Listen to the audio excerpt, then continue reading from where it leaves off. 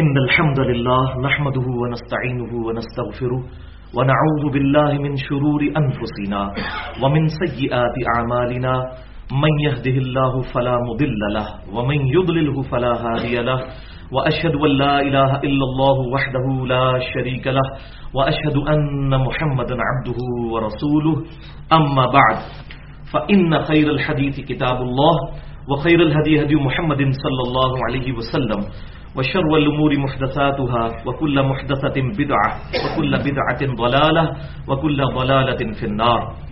أعوذ بالله السميع العليم من الشيطان الرجيم من همزه ونفخه ونفثه. بسم الله الرحمن الرحيم.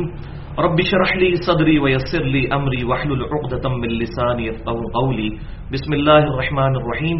إن الله وملائكته يصلون على النبي يا أيها الذين آمنوا صلوا عليه وسلموا تسليما.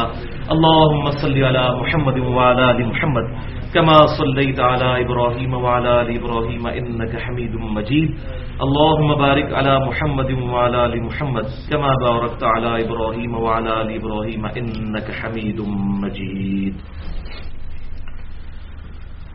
الحمدللہ آج 5 اور 6 ربیع الثانی 1434 ہجری کی درمیانی رات 16 فروری 2013 اور ہفتے کا دن ہے. اس سال یعنی 1434 ہجری میں ہم آلریڈی ربیع الاول کے کانٹیکسٹ میں امام کائنات سید الاولین والآخرین شفیع المذنبین رحمت للعالمین سیدنا و مولانا امام اعظم محمد رسول اللہ صلی اللہ علیہ وآلہ وسلم کی ولادت مبارکہ کے موقع پر 2 علمی نشستوں کا اہتمام کر چکے ہیں جو کہ نماز محمدی صلی اللہ علیہ وآلہ وسلم سے ریلیٹڈ تھی. لیکن آج کی یہ جو اہم ترین اور منفرد ترین اور مشکل ترین اور خطرناک ترین نشست جو ہے یہ دراصل حرمت محمدی صلی اللہ علیہ وآلہ وسلم سے ریلیٹڈ ہے، جس میں کئی ایک تلخ حقائق ہمارے سامنے آئیں گے. اور علا وجہ بصیرت میں یہ اللہ کی قسم اٹھا کر کہتا ہوں کہ اس ٹاپک کو میں ابھی تک اوائڈ کرتا رہا کہ اس ٹاپک کو ایڈریس نہ کیا جائے، کیونکہ بعض اوقات لوگ پھر چیزوں کا غلط مطلب لیتے ہیں. لیکن اب صورتحال ایسی بھیانک ہو چکی ہے کہ ہم کسی کو کتاب و سنت کی دعوت دیتے ہیں تو وہ آگے سے بجائے عمل کرنے کے ہمیں یہ کہتا ہے یہ علی کل کا چھوکرا ہمیں یہ باتیں بتا رہے ہیں، ہمارے اتنے بڑے بڑے بزرگ پاگل تھے، آخر ان کو نہیں یہ باتیں پتا تھی. ایک یہ اعتراض سامنے آتا ہے. اور دوسرا یہ کہ اس کو تو ہمارے علماء نے فارغ کر دیا. بریلوی، دیوبندی، سلفی یعنی اہل حدیث، اہل تشیع، تمام علماء کوئی نہ کوئی ہر مکتبہ فکر میں اچھے اور برے علماء ہر جگہ موجود ہوتے ہیں. وہ جی ہم نے تو فارغ کر دیا ہے، ان کا تو ہمارے سے تعلق ہی کوئی نہیں. ٹھیک ہے، آپ سے تعلق نہیں، لیکن جو باتیں بیان ہو رہی ہیں ان کا تو تعلق قرآن و سنت کے ساتھ ہے. اگر ان کا تعلق ہے تو قرآن و سنت پر عمل کرنا ہے، میری بات پہ کسی نے عمل نہیں کرنا. لہذا انشاءاللہ اس ٹاپک کو بھی میں منطقی انجام تک پہنچاؤں گا تاکہ اس حوالے سے جو لوگ دعوت کے میدان میں جڑے ہوئے ہیں ان کے لیے بڑی آسانی ہو کہ جب یہ اس طرح کے کوشچن سامنے آتے ہیں کتاب و سنت کی دعوت پیش کرنے والوں کو تو اس کو کس طریقے سے انٹلیکچوئل لیول پہ جا کے ایڈریس کرنا ہے. اور بیسیکلی یہ شیطانی وسوسے ہیں جن کو سیٹل کرنا ہے.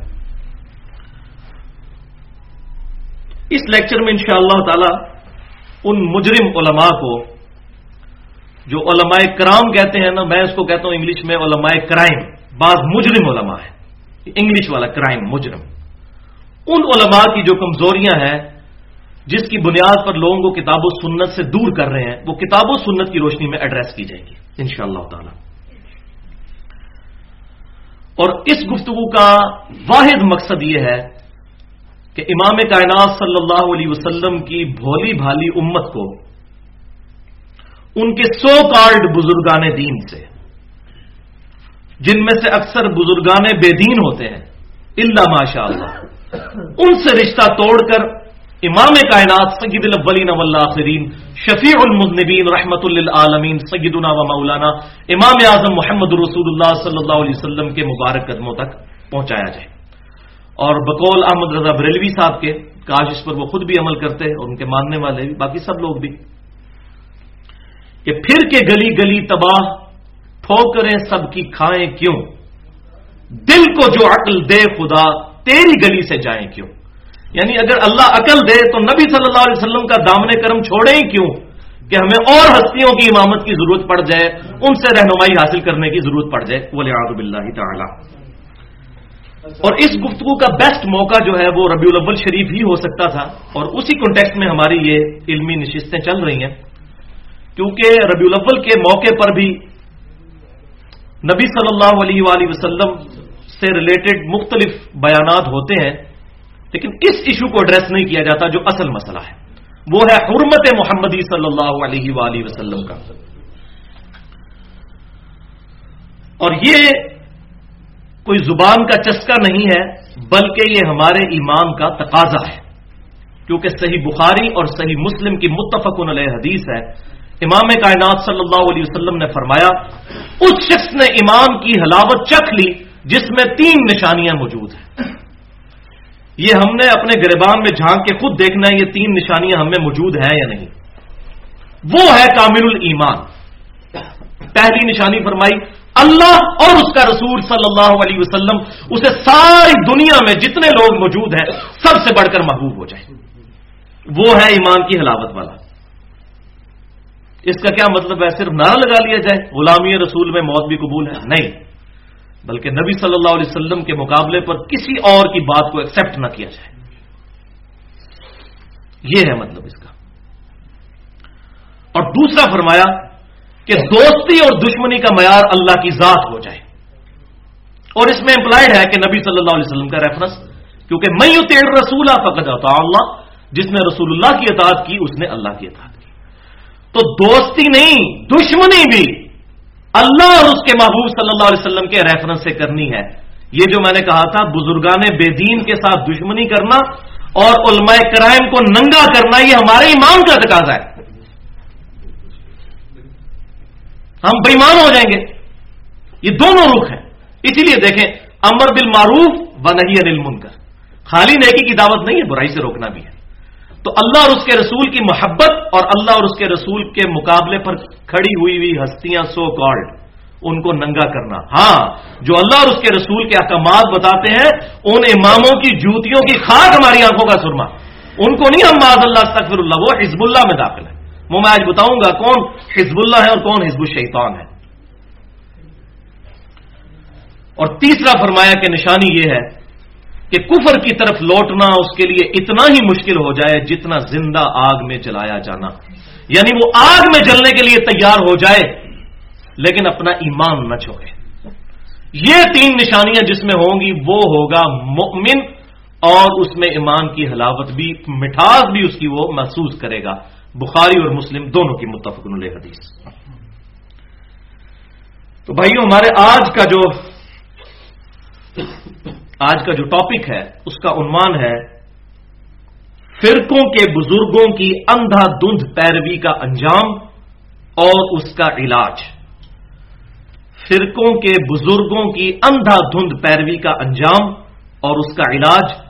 فرقوں کے بزرگوں کی اندھا دھند پیروی کا انجام اور اس کا علاج. اور علاج کیا ہوگا؟ وہ ہوگا اینٹی وینم سے، جس کو میں پنجابی میں کہتا ہوں پھکی، اور اردو میں الزامی جواب، اور انگلش میں کہتے ہیں اس کو فلسفی کی جواب میں لاجیکل آنسر. اینٹی وینم کیا ہے؟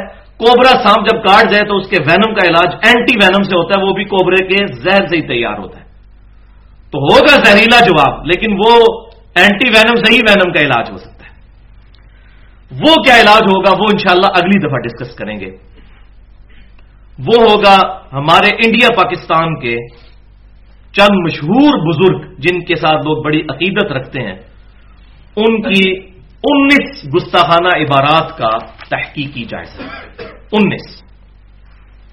اور بھائیو اس لیکچر کا نمبر جب بائی چانس آیا 71، کیونکہ یہ لیکچر انشاءاللہ ہمارا اہل سنت پاک.com پر مسئلہ نمبر 71 کے نام سے اپلوڈ ہوگا، تو میں نے پھر قرآن پاک سے اس کی نسبت تلاش کرنی شروع کی. الحمدللہ بڑی پرفیکٹ نسبت ملی کہ ہم جس ایشو کو ڈسکس کرنے جا رہے ہیں یہ مسئلہ ایسا ہے جس کا سولوشن صرف ایک ہے، اور وہ ہے اللہ اور اس کے رسول صلی اللہ علیہ وسلم کی ایبسولوٹ اطاعت، ریلیٹو نہیں، کسی کے نسبت سے نہیں، ایبسولوٹ اطاعت الحمدللہ۔ اور وہ آیت ہے سورۃ الاحزاب آیت نمبر 71، بسم اللہ الرحمن الرحیم، وَمَن يُطِعِ اللَّهَ وَرَسُولَهُ فَقَدْ فَازَ فَوْزًا عَظِيمًا، مسئلہ نمبر 71 اور آیت نمبر 71 سورۃ الاحزاب کی۔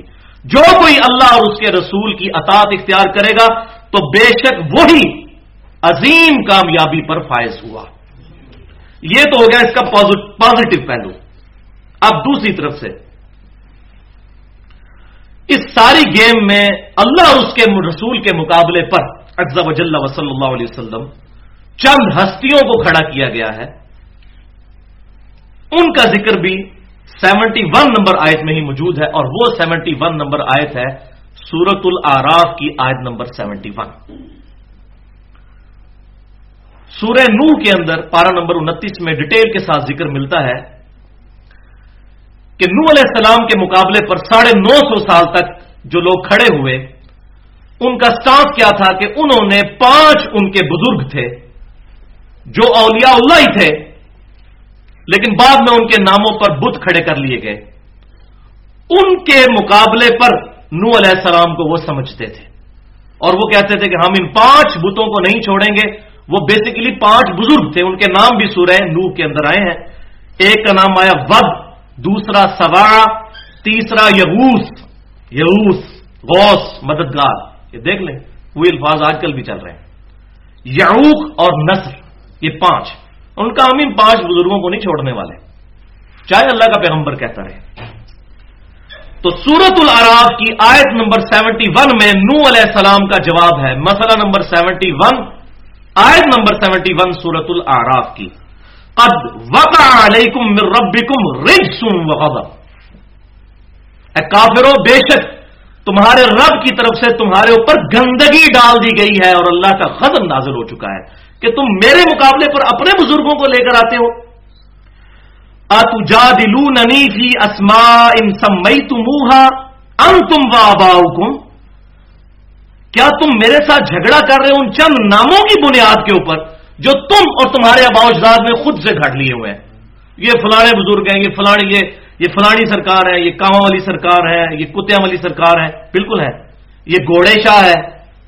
ایک ہمارے اسلام آباد میں وہاں پر مزار کے باہر لکھا ہے سید پگیاڑ حسین شاہ، یہ ارسیشن جس طرح کہتے ہیں انگلش میں ارسیشن کتا، تو ہمارے وہ پگیاڑی کتا کہتے ہیں نا، پگیاڑ حسین شاہ، یعنی سیدنا حسین کا نام پگیاڑ کے ساتھ لگایا ہوا ہے اور شرم بھی نہیں آتی۔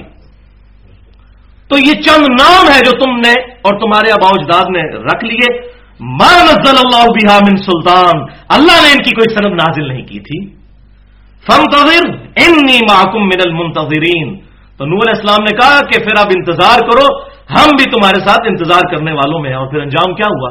اللہ کے غضب سے ہلاک ہوئے وہ۔ رہا مسئلہ 19 عبارتوں کا، تو الحمدللہ اس کی بھی بڑی زبردست نسبت ہے، بہت زبردست اور خطرناک۔ وہ سورۃ المدثر کی آیت نمبر ہے 30 کہ دوزخ کے اوپر 19 فرشتے ہیں، علیہا 19، اس پر ہیں 19 فرشتے داروغ مقرر جو دوشیوں کو عذاب دے رہے ہوں گے۔ یہ 19 کا عدد وہ ہے، والعیاذ باللہ تعالی۔ اور ظاہر ہے کہ اس کا انجام دوزخ ہی ہے، اللہ اور اس کے رسول کے گستاخ کا انجام تو دوزخ ہی ہے۔ اور یہ میں اپنی طرف سے نہیں بات کر رہا، سورۃ الاحزاب کی آیت نمبر 57 ہے، آیت جو درود ہے، ان اللہ و ملائکتہ یصلون علی النبی، اس سے اگلی آیت یہ ہے، بسم اللہ الرحمن الرحیم، ان الذین یؤذون اللہ ورسولہ لعنہم اللہ فی الدنیا والآخرہ، بے شک جو لوگ اللہ اور اس کے رسول کو تکلیف دیتے ہیں ان پر اللہ کی لعنت ہے، دنیا میں بھی اور آخرت میں بھی۔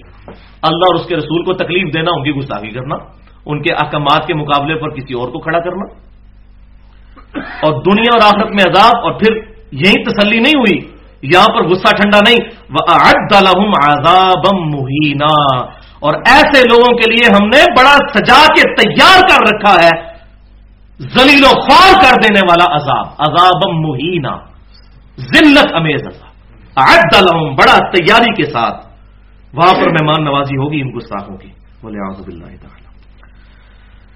بھائیو یہ لیکچر 2 پورشنز پر مشتمل ہے. پہلا پورشن آج اور انشاءاللہ اگلا پورشن اگلی دفعہ ڈسکس ہوگا. بہرحال اس کی ڈیٹیل سن لیجئے. پورشن نمبر 1 میں میں آج انشاءاللہ تعالی کل 5 اہم علمی پوائنٹس کو ڈسکس کروں گا اور انہی پوائنٹس کے اندر اس لیکچر کے عزائم، اس لیکچر کے مقاصد، اس لیکچر کے فوائد اور نتائج، کنکلوژن کیا ہے، وہ سارے اسی میں ہی آ جائیں گے. اگلی دفعہ صرف گستاخانہ عبارتوں کا تحقیقی جائزہ ہوگا. اس سے رزلٹ جو نکالنا ہے وہ آج ہی نکل جائے گا انشاءاللہ. تو یہ 71A ہوگا آج والا پورشن، اور پھر 71B اگلی دفعہ پورشن نمبر 2 میں اس سب کانٹیننٹ میں برصغیر پاک و ہند میں انڈیا اور پاکستان کے اندر چند مشہور علماء اور بزرگ، ان کی کتابیں جو آج تک چھپ رہی ہیں، ان سے نبی صلی اللہ علیہ وسلم کی مبارک شان میں بالخصوص اور اللہ تعالی کی شان میں بھی 7 اور نبی صلی اللہ علیہ وسلم کی شان میں 12، یہ ٹوٹل 19 گستاخانہ عبارات جو ہیں ان کا تحقیقی جائزہ میں انشاءاللہ اگلی دفعہ پیش کروں گا. اور یہ چیزیں ہمارے ریسرچ پیپر پہ بھی چھپ چکی ہیں.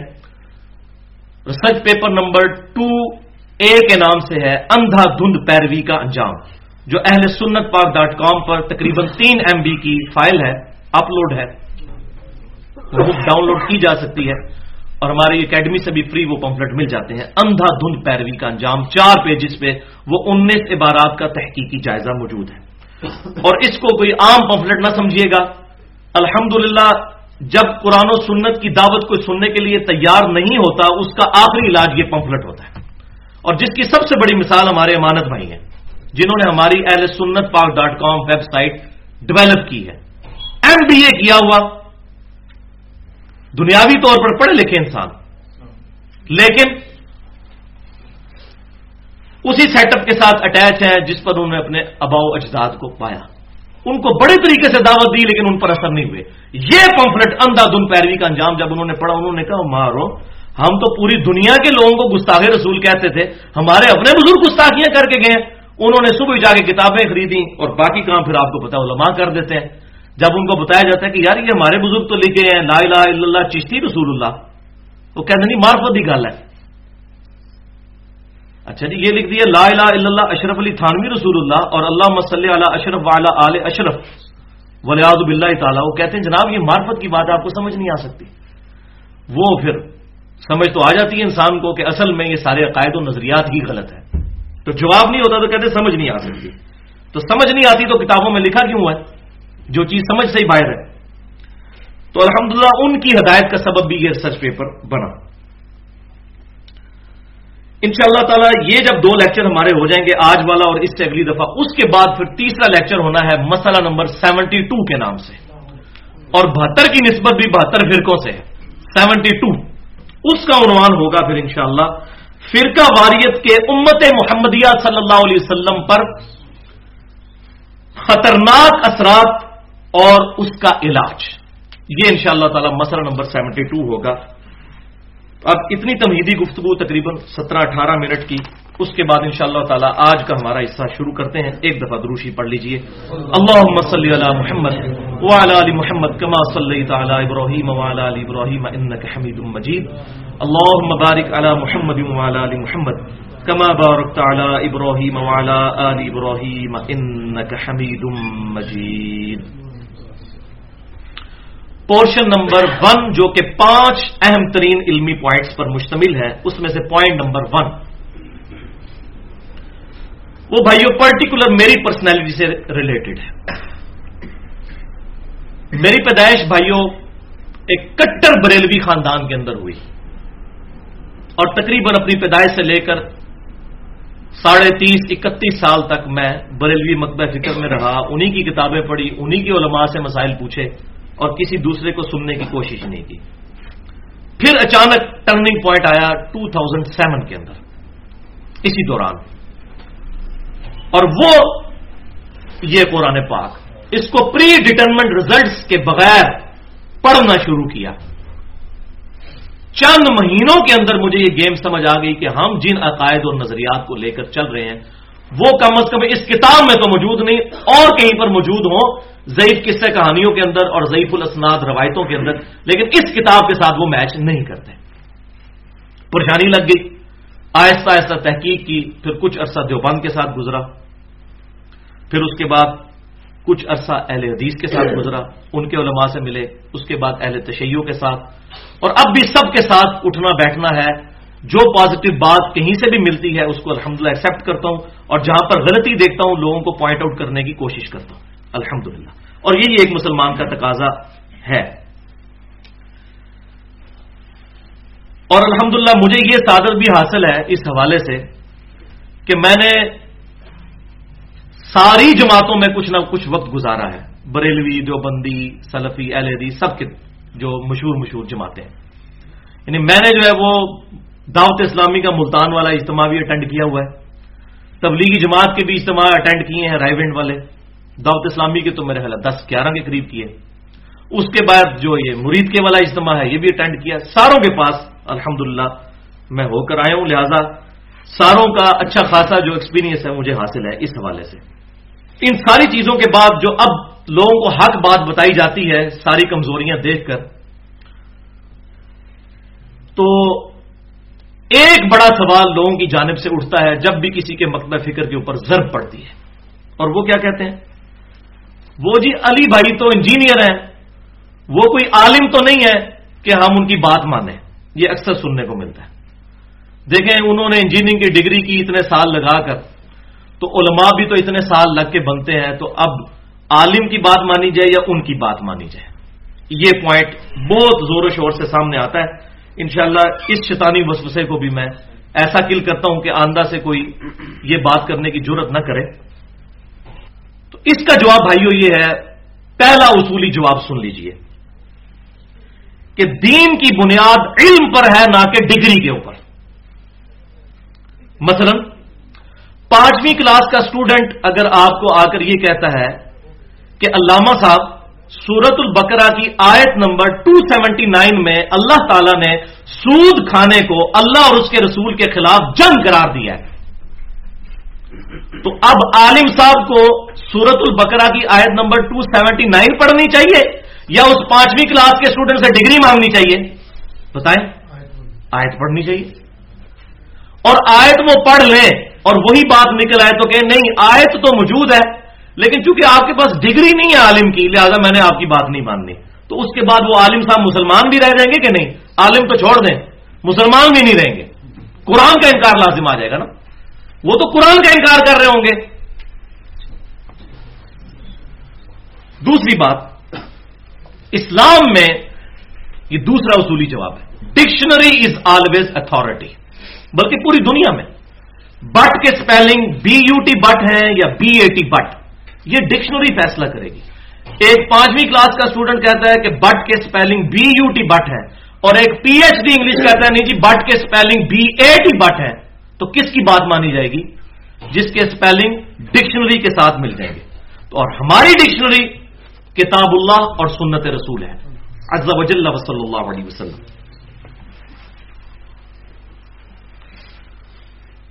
اس کی PhD کی ڈگری اس کی غلطی کو جسٹیفائی نہیں کر سکے گی، تو بات وہی مانی جائے گی جو کتاب و سنت میں لکھی ہو۔ تیسرا اصولی جواب کہ حق بات کوئی بھی کہے اس کی تصدیق کرنا یہ ہمارے پروفٹ کی سنت ہے صلی اللہ علیہ وسلم، چاہے وہ بات کرنے والا شیطان ہی کیوں نہ ہو۔ شیطان سے بڑا تو ٹائٹل کسی کو نہیں دیا جا سکتا، نہ مجھے نہ کسی ایسے دائی کو جو حق بات لوگوں تک پہنچا رہا ہو، مجھے کم از کم شیطان کی طرح بھی اگر سمجھ لیں تب بھی نبی صلی اللہ علیہ وسلم کی سنت ہے شیطان کی بات کی تصدیق بھی کرنا اگر وہ سچی بات کر رہا ہے۔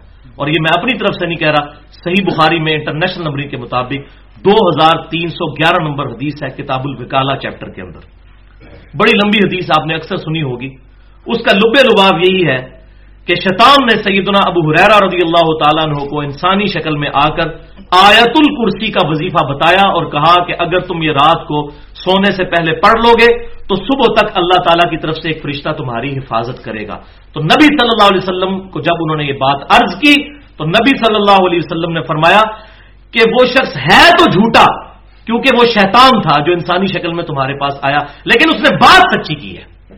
واقعی یہ بات ہے کہ جو آیت الکرسی پڑھ کے رات کو سو جائے تو اللہ تبارک و تعالیٰ کی طرف سے ایک فرشتہ پوری رات اس کی حفاظت کرتا ہے۔ تو نبی صلی اللہ علیہ وسلم کی سنت ہے کہ شیطان بھی اگر سچی بات کرے تو اس کی تصدیق کرو، اور اگر کوئی انسان آپ کا اپنا قبلہ اہل قبلہ بھائی اہل کلمہ بھائی کوئی بات کرتا ہے اس کی ڈگری نہ مانے بلکہ اس بات کو دیکھیں۔ چوتھا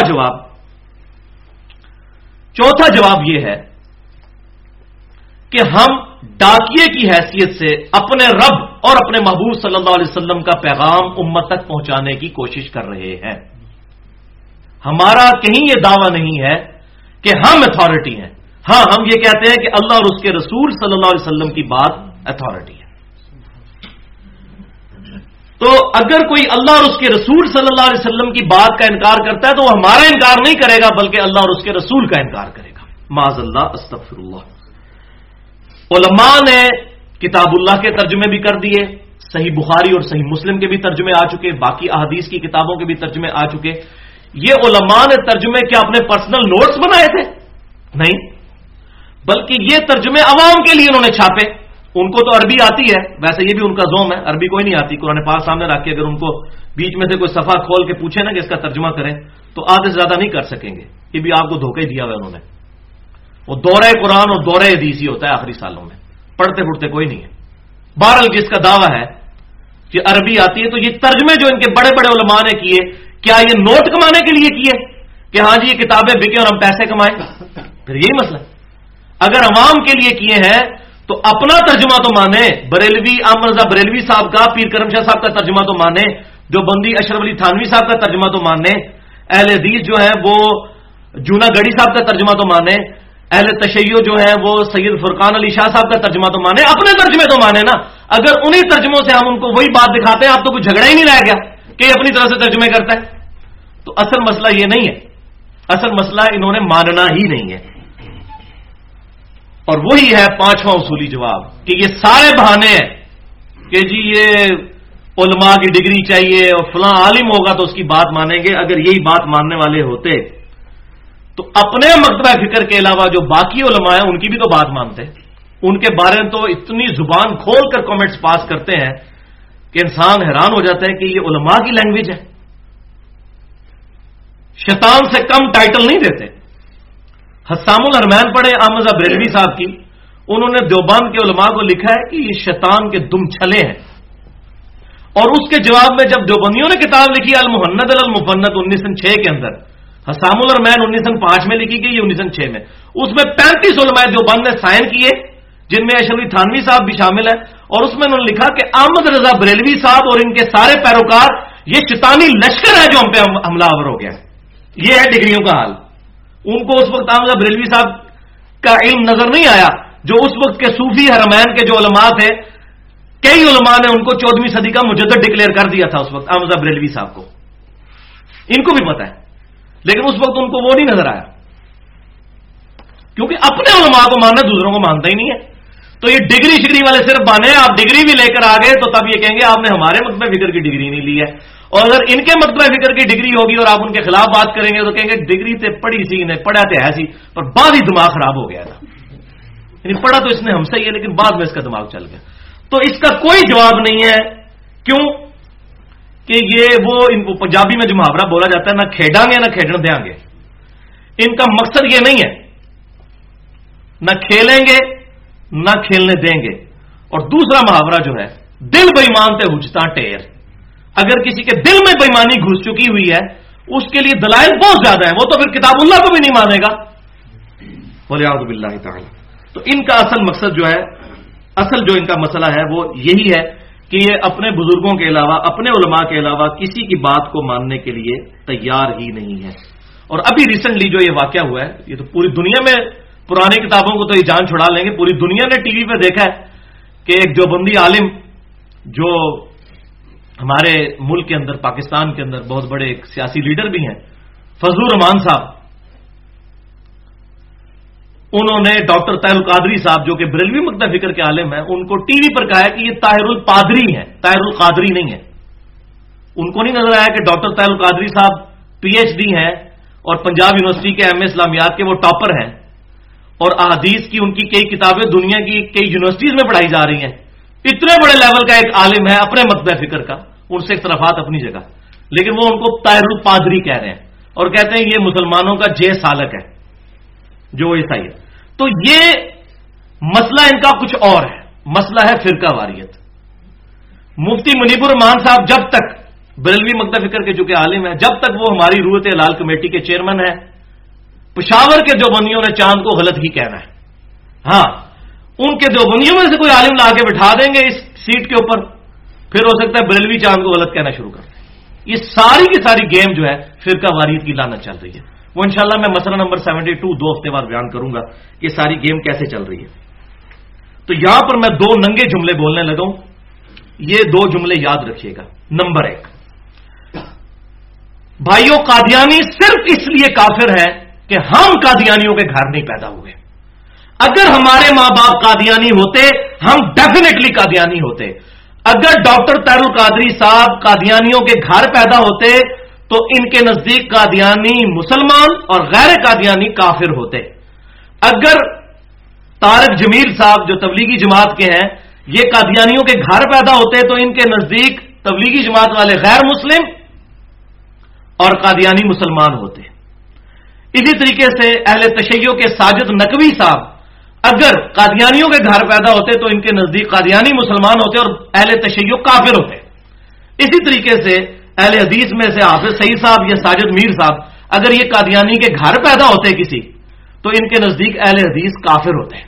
سیدھی سی بات ہے، یہ کسی کو بری لگے یا اچھی لگے. اور یہی لوگ سارے کے سارے ایران میں پیدا ہوئے ہوتے تو سنیوں کو غلط سمجھ رہے ہوتے اور اہل تشیع کو صحیح سمجھ رہے ہوتے، اور ایران کے علماء یہاں پیدا ہوئے ہوتے تو اہل سنت کو صحیح سمجھ رہے ہوتے، ان کو غلط سمجھ رہے ہوتے. یہ ٹوٹل گیم چل رہی ہے. جس گھر میں پیدا ہوتے ہیں، جس محلے کی مسجد میں پیدا ہوتے ہیں، اس کے پاس اس کے ساتھ ان کی اٹیچمنٹ ہے. یہ ان کی تحقیق ہے جو یہ کہتے ہیں اتنے بڑے بڑے علماء پاگل ہیں. تحقیق ان کی اصل میں یہ ہے کہ انہوں نے آنکھ کہاں پر کھولی ہوتی ہے. ہمارے جیسے لوگ بہت کام ہیں جو ریورٹ ہو کے آتے ہیں، اور جب وہ آتے ہیں وہ پھر حق بات کرتے ہیں، پھر وہ کسی مکتب فکر کا خیال نہیں رکھتے. تو یہ قادیانی والا مسئلہ. اور دوسرا کہ اگر صرف ڈگری دلیل ہو کسی بندے کے عالم ہونے کی تو بریلوی دیوبندی اور سلفی یعنی اہل حدیث کے علماء تو 8 سال میں درس نظامی کرتے ہیں، اور اہل تشیع کے علماء قم یونیورسٹی ایران سے 17 سال میں عالم بن کے آتے ہیں. تو پھر 17 سال والے عالم کو ماننا چاہیے نا، 8 سال والے کو نہیں ماننا چاہیے. نہیں ان کو تو ہمارے علماء نے کافر قرار دے دیا. ان سے پوچھے ہوں گے جی ان کو ہمارے علماء نے گمراہ قرار دے دیا. تو یہ سارے کے سارے معاملات چل رہے ہیں. اگر یہ عالم اور ڈگریوں والا چکر ہو تو جو 17 سال میں ڈگری لے کے آتا ہے اس کی بات مانی جائے، پھر کہیں گے نہیں دلائل پہ، تو بات وہیں پر آئے گی. یہاں پہ یہ بھی بات یاد رکھیے بھائیوں، اگر ایک قادیانی پوری زندگی صرف قادیانی علماء سے ختم نبوت سمجھتا رہے، اس کو کبھی بھی ختم نبوت سمجھ نہیں آئے گی. اس کو باقیوں کے پاس جانا پڑے گا. بالکل اس طریقے سے ایک بریلوی ہے، ایک دیوبندی ہے، اہل حدیث ہے، جب تک وہ صرف اپنے علماء کی بات سنے گا، دوسرے کی بات کو سنے گا نہیں اور کہے گا علماء نے فارغ کر دیا ہے، تو قیامت والے دن اللہ تعالیٰ کی بارگاہ میں یہ جواب دے گا کہ یا اللہ مجھے اس لیے مسئلہ سمجھ نہیں آیا کہ ہمارے علماء نے ان کو فارغ کر دیا ہوا تھا، اس لیے میں نے ان کی بات نہیں سنی. تو کیا ایک قادیانی کا یہ عذر قبول ہو جائے گا؟ نہیں ہوگا. تو قادیانیوں پہ نہ رکیں، اپنے اوپر بھی لائیں نا. ہم جہاں جہاں پیدا ہوئے ہیں ہمیں دلائل کے ساتھ یہ بات پتہ ہونی چاہیے کہ ہمارا کون سا عقیدہ حق پر ہے اور کون سا باطل پہ ہے. والعیاذ باللہ تعالی. بھائیو میں نے تمام مکاتب فکر کو اسٹڈی کیا ہے اور علا وجہ بصیرت یہ کہتا ہوں کہ ہر جگہ خیر کا کچھ نہ کچھ عنصر موجود ہے، اور ماشاءاللہ شر بھی تھوک کے حساب سے ہر مکتب فکر میں موجود ہے. شر کی بھی کمی نہیں ہے. اور اس کے پیچھے سب سے بڑی ریزن اس شر کو پھیلانے کی وہ ہے بھائیو روٹی. جس کا دین روٹی کے ساتھ جڑا ہوا ہے وہ کبھی بھی حق بات نہیں کر سکے گا. یہ آج جو یہ کہتے ہیں نا کہ اتنے بڑے بڑے علماء مسئلہ بتا رہے ہیں، وہ مسئلہ تو بھائی بتائیں گے. مسجد کمیٹی سے مار کھانی ہے. ایک بریلوی اور جو بندی عالم نے اگر وہ بخاری اور مسلم سے نماز کا طریقہ پڑھ کے سنا دے جمعے کے خطبے میں، انہوں نے کہنا یہ تو فارغ ہو گیا. ایک اہل حدیث اگر جمعہ پڑھا دے کہ آندھا سے کوئی شخص ننگے ساتھ نماز نہیں پڑھے گا، نماز تو ہو جاتی ہے لیکن افضل یہی ہے، تو کمیٹی نے کہنا جناب تو بریلویاں نہیں گلنا شروع کرتی ہیں انہوں نے. اسی طریقے سے اہل تشیع کا کوئی عالم ممبر پر چڑھ کر یہ کہہ دے کہ جب سیدنا و مولانا علی رضی اللہ تعالیٰ عنہ نے خوارج जो कि हजरत अली को काफिर कहते थे, उनके जनाजे भी खुद पढ़ाए हैं, उनको अपने हाथों से दफनाया है और जनाजे में उनके लिए दुआए मगफिरत की है। तो सहाबा इकराम अलैहिम रिज़वान, उनका तो मर्तबा बहुत ऊंचा है, उनके लिए दुआए मगफिरत करनी चाहिए। चाहे जाए कि हम उनके बारे में गाली गलौज करें तो कहेंगे जिसका तो दिमाग खराब कर दिया किसी सुन्नी ने। तो उसको नजर आएगा कि अब मुझे मिंबर से उतारा तो मेरे बच्चों का क्या बनेगा। तो रोटी है पीछे सारा मसला, और इसमें मैंने 1.5 घंटे की गुफ्तगू की है। रिस्क हराम, फितना माल, दुनिया परस्ती का अंजाम और उसका इलाज, मसला नंबर 51 के नाम से ahlesunnatpak.com पर 1 घंटा और 35 मिनट की गुफ्तगू है। कुरान से अक्सर आयात की रोशनी में बताया कि हराम खोरी ही उलमा की गुमराही का सबब है, और पर्टिकुलर हराम खोरी पे जितनी आयात है कुरान में वो है ही पर्टिकुलर उलमा के बारे में, बोले आज़ु बिल्लाहि ताला। लेकिन ये सारे मसले ना दुनिया में है, दीन के अंदर ये सारे मसले दीन के अंदर है। कोई मसला बताता है वो जी हजरत साहब ने फरमा दिया, दुनिया के मामले में नहीं है। दुनिया में तो बड़े बड़े हजरत साहब हैं। आप किसी स्पेशलिस्ट डॉक्टर के पास जाते हैं, आपके दाएं टखने में दर्द है, और वो पाकिस्तान में एक बड़े किसी हॉस्पिटल का डॉक्टर है, स्पेशलिस्ट है, वो कहे जी टखने में आपके दर्द है, लेकिन ये दर्द जो है इसको दूर करने के लिए आपकी दाईं आंख निकालनी पड़ेगी। तो आपको स्पेशलिस्ट की डिग्री उस वक्त नजर आएगी। आप कहेंगे यार अकल को तूने कितनी डिग्री की थी, और तू दर्द मेरा टखने में और तू कह रहा आंख निकालनी पड़ेगी। तो फिर दूसरे स्पेशलिस्ट के पास जाएंगे, 2-3 से घूमेंगे तो पता चल जाएगा यार वो तो पागल था जो ये कह रहा था। तो दुनिया में आंख नहीं निकलवाएंगे किसी स्पेशलिस्ट, इतने बड़े बुजुर्ग, क्योंकि फसअलू अहल ज़िक्र इन कुंतुम ला तालमून, अगर तुम्हें इल्म नहीं तो अहले इल्म से पूछो। तो डॉक्टरी की फील्ड में तो डॉक्टर ही अहले इल्म है ना, मौलवी को तो अंग्रेजी भी नहीं आती। वो तो अभी तक इस चक्कर से बाहर नहीं आया कि ये अंग्रेजों की जुबान है या ये मुसलमानों की जुबान है, उसको तो बेचारे को अभी तक यही बात समझ नहीं आई है। एक जियोलॉजी का मसला जियोलॉजिस्ट बताएगा, एम्ब्रियोलॉजी की फील्ड का बंदा जो है वो गायनी के मसलों को हल करेगा, ये लेडी डॉक्टर जो गायनी की होगी वो गायनी के इश्यूज को रिजॉल्व करेगी। यहां पर भी वो डॉक्टर की बात नहीं मानेंगे, बल्कि कहेंगे भाई नहीं 2-3 से मशवरा करो।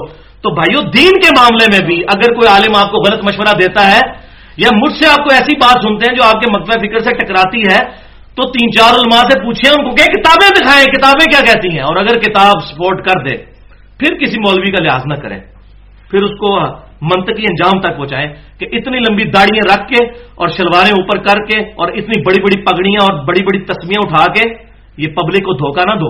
अपनी आखिरत तो बर्बाद कर रहे हो, लोगों की आखिरत ना बर्बाद करो। खुद तो जाना है दोज़ख में तुमने, इन अमाल के सबब हमें ना घसीटो। वले आज़ु बिल्लाहि ताला। तो भाइयों जिसकी रोटी दीन के साथ नहीं लगी वही आपको हक बात बताएगा, ये मेरी बात पल्ले बांध है। अल्हम्दुलिल्लाह फिल वक्त तो मैं अपनी जात के लिए दीन से 1 रुपया कमाना भी हराम समझता हूं, और यही बात है कि मुझे कोई परवाह नहीं, मैंने हक बात करनी है इंशाअल्लाह ताला। और मैं इस वीडियो की वसातत से भी और आप लोगों से भी रिक्वेस्ट करता हूं कि सब मेरे लिए दुआ करें कि वो दिन, कि जिस दिन मुझे ये ख्याल भी आए कि मुझे अपना सोर्स ऑफ इनकम दीन बनाना है, उससे 1 दिन पहले ही अल्लाह ताला मुझे ईमान और आफियत के साथ मदीना शरीफ में मौत दे दे और जन्नतुल बकी में मदफन नसीब करे। यह वक्त कभी ना आए, वरना हक बात ज़मीर का मुजरिम रहूंगा और क़यामत वाले दिन अल्लाह ताला की बारगाह में भी वलियाज़ु बिल्लाहि ताला शर्मिंदगी उठानी पड़ेगी।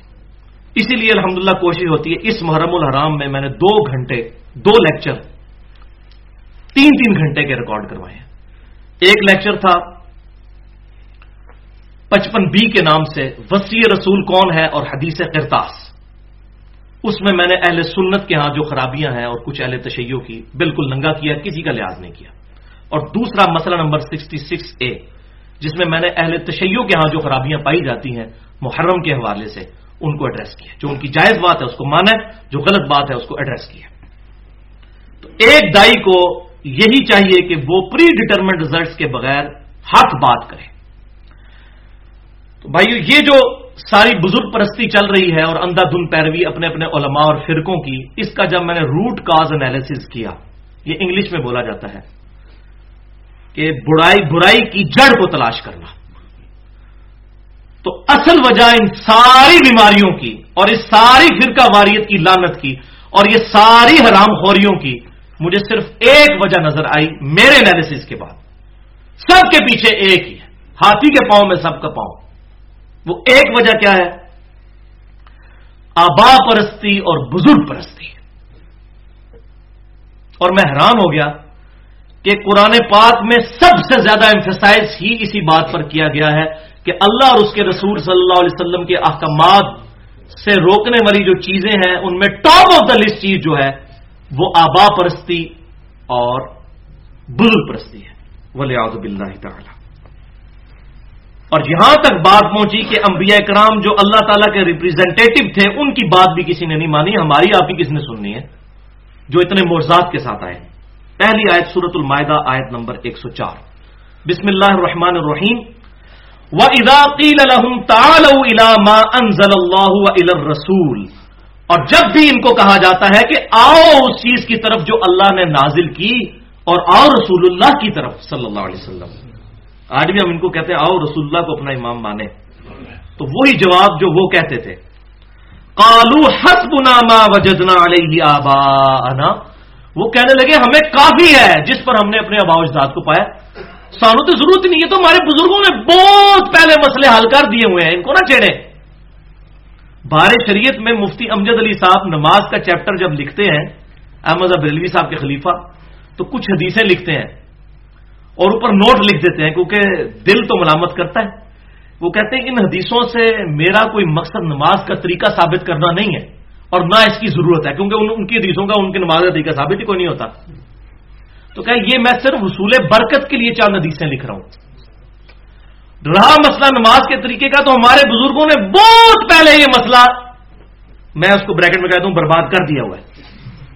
ان کا یہ بہت پہلے مسئلے حل کر دیے ہوئے ہیں، تو لہذا اب حدیثیں پڑھنے کی ضرورت ہی نہیں ہے. ماشاءاللہ، اس عقل پر ماتم ہی کیا جا سکتا ہے اگر جائز ہوتا تو. اولو کان آباؤہم لا یعلمون شیئا ولا یہتدون، تو اللہ کے اب کمنٹس ہیں، بھلا کیا اگر ان کے آباء و اجداد کوئی چیز کا علم نہ رکھتے ہوں اور نہ وہ ہدایت پر ہوں تب بھی انہی کی پیروی کیے جائیں گے؟ نہ علم ہے نہ ہدایت ہے، تب بھی کہہ رہے ہیں نہیں ہم نے ان کے پیچھے چلنا ہے، والعیاذ باللہ تعالی. اور دوسری آیت ہے سورہ لقمان کی آیت نمبر 21. وَإِذَا قِيلَ لَهُمْ، اور جب ان سے کہا جاتا ہے اتبعوا ما انزل اللہ، کہ پیروی کرو اس کی جو اللہ نے تمہاری طرف نازل کیا، یعنی کتاب اللہ. کہتے ہیں قالوا بل نتبع ما وجدنا علیہ آباءنا، وہ کہتے ہیں نہیں بلکہ ہم تو اس کی پیروی کریں گے جس پر ہم نے اپنے آباء و اجداد کو پایا ہے. اب اللہ تعالیٰ کی طرف سے گاڑا فتویٰ ہے، اولو کان الشیطان یدعوہم الی عذاب السعیر، کیا بھلا اگر شیطان ان کو دوزخ کے عذاب کی طرف بلا رہا ہو اپنے بزرگوں کے پیچھے چلنے کی وجہ سے، تب بھی اپنے بزرگوں کے پیچھے ہی چلتے جائیں گے. اب دیکھ لیں، یہ دوزخ کا فتویٰ میں نے نہیں لگایا. وہی بات ہے کہ اگر ایک قادیانی پوری زندگی قادیانی علماء سے ختم نبوت پوچھتا رہے گا، اس کو کب ختم نبوت سمجھ آئے گی؟ باقیوں سے پوچھنا ہوگا. اسی طریقے سے ایک بریلوی، دیوبندی، سلفی، اہل حدیث یا اہل تشیع کو بھی باقیوں کی بات سننی ہوگی، تبھی تو پتا چلے گا ہمیں کہاں پر غلطی لگی اور دوسرے کہاں پر غلط ہیں یا درست ہیں. علمی پوائنٹ نمبر 2. بھائیو، اب الحمدللہ قرآن کی ان آیات کی روشنی میں ہمیں ایک بات تو بالکل واضح کلیئر ہو گئی کہ اللہ تعالیٰ اور اس کے رسول صلی اللہ علیہ وسلم اور اس کی کتابوں اور وحی کے ساتھ جو مخالفت لوگوں کی سامنے آئی، اس کی واحد وجہ آبا پرستی اور بزرگ پرستی ہے. اب یہاں حیران کن بات ایک اور سامنے آئے گی پوائنٹ نمبر 2 میں، کہ جو آبا پرستی اور بزرگ پرستی ہے اس کے پیچھے ڈرائیونگ فورس کیا ہے؟ کون اس سارے کے سارے سسٹم کو لے کر چل رہے ہیں؟ تو آپ کو حیرانگی ہوگی کہ انبیاء کرام علیہ السلام کے ماننے والے جو کتابوں کو اور انبیاء کو حق مانتے ہیں، ان کے اندر بھی اس لیول کی گمراہی موجود ہے قرآن کی روشنی میں کہ انہوں نے انبیاء کرام کا انکار کر دیا. انبیاء کے ماننے والوں نے ماننے کے باوجود انکار کر دیا. اور وہ ڈرائیونگ فورس کیا؟ ان کے علماء کرائم، علماء کرام نہیں، مجرم علماء، علماء کرائم.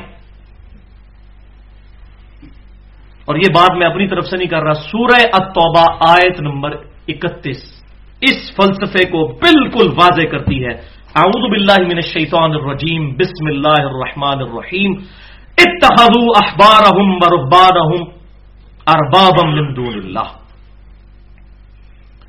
ان یہود و نصارہ نے اپنے احبار کو، احبار کہتے ہیں وہ علماء جو علم کی گہرائی میں پہنچے ہوئے ہوں، بڑے بڑے علماء، یہ وہ ہے، اتنے بڑے بڑے علماء یہ وہ ہیں.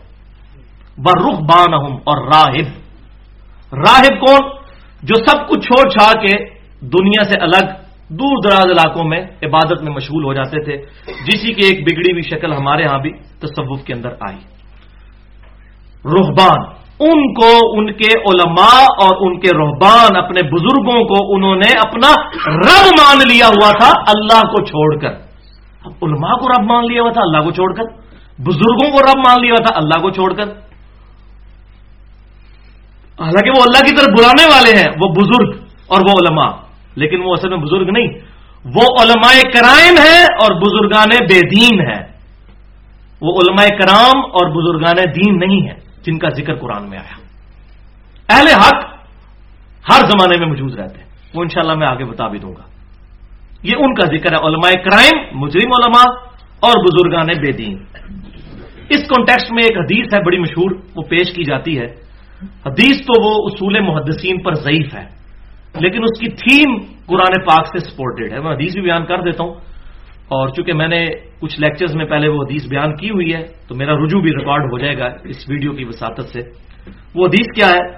وہ مسند امام احمد میں بھی موجود ہے اور جامعہ ترمذی میں انٹرنیشنل نمبر کے مطابق 3095 نمبر حدیث ہے. اسی آیت کی تفسیر والے چیپٹر میں جامعہ ترمذی میں سورہ توبہ آیت نمبر 31، اتخذوا احبارهم ورهبانهم اربابا من دون اللہ.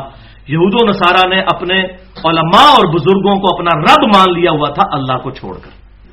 وہ حدیث کیا ہے کہ سیدنا عدی بن حاتم رضی اللہ تعالیٰ عنہ، جو پہلے عیسائی تھے، ان کے والد حاتم تائی کے یہ بیٹے ہیں، یہ مسلمان ہو گئے، صحابی ہیں الحمدللہ. یہ نبی صلی اللہ علیہ وسلم کے پاس آئے اور کہا یا رسول اللہ صلی اللہ علیہ وسلم، قرآن میں ایک آیت ہے مجھے وہ سمجھ نہیں آئی کہ علماء کو، یہود و نصارہ نے علماء اور اپنے بزرگوں کو اپنا رب مان لیا ہوا تھا اللہ کو چھوڑ کر، تو ہم نے تو کبھی اپنے علماء کی پوجا نہیں کی. تو نبی صلی اللہ علیہ وسلم نے فرمایا کہ کیا تم لوگ اپنے علماء اور بزرگوں کی حلال کی ہوئی چیز کو حلال اور ان کی حرام کی ہوئی چیز کو حرام نہیں سمجھ لیتے تھے بغیر یہ دیکھے کہ کتابوں میں کیا لکھا ہوا ہے؟ ان کا یا رسول اللہ ایسا ہی تھا. تو فرمایا یہی تو اپنے علماء کو رب ماننا ہے. اچھا، اس کو کچھ علماء نے کہا کہ یہ صحیح حدیث ہے، لیکن اصول محدثین پہ یہ روایت ضعیف ہے. اس میں ایک راوی ہے غطیف بن اعین، یہ جمہور محدثین کے نزدیک ضعیف ہے، اور خود امام ترمذی نے بھی اس حدیث کو نقل کر کے اس راوی کے اوپر جرح کی ہے کہ یہ راوی جو ہے کمزور راوی ہے حدیث میں. لیکن یہ تھیم بالکل پرفیکٹ ہے، اور الحمدللہ میں بڑا پریشان تھا تو میں نے جب یہ حدیث مجھے پتا چلا ضعیف ہے تو میں نے قرآن پاک میں تلاش کیا کہ اس تھیم پہ مجھے کچھ آیات ملے، تو 2 آیات مجھے ایسے مل گئیں جس سے یہ تھیم بالکل کھل کر سامنے آتی ہے کہ یہ تھیم بالکل ٹھیک ہے. اور وہ آیت ہے سورۃ الاحقاف کی آیت نمبر 4، بسم اللہ الرحمن الرحیم.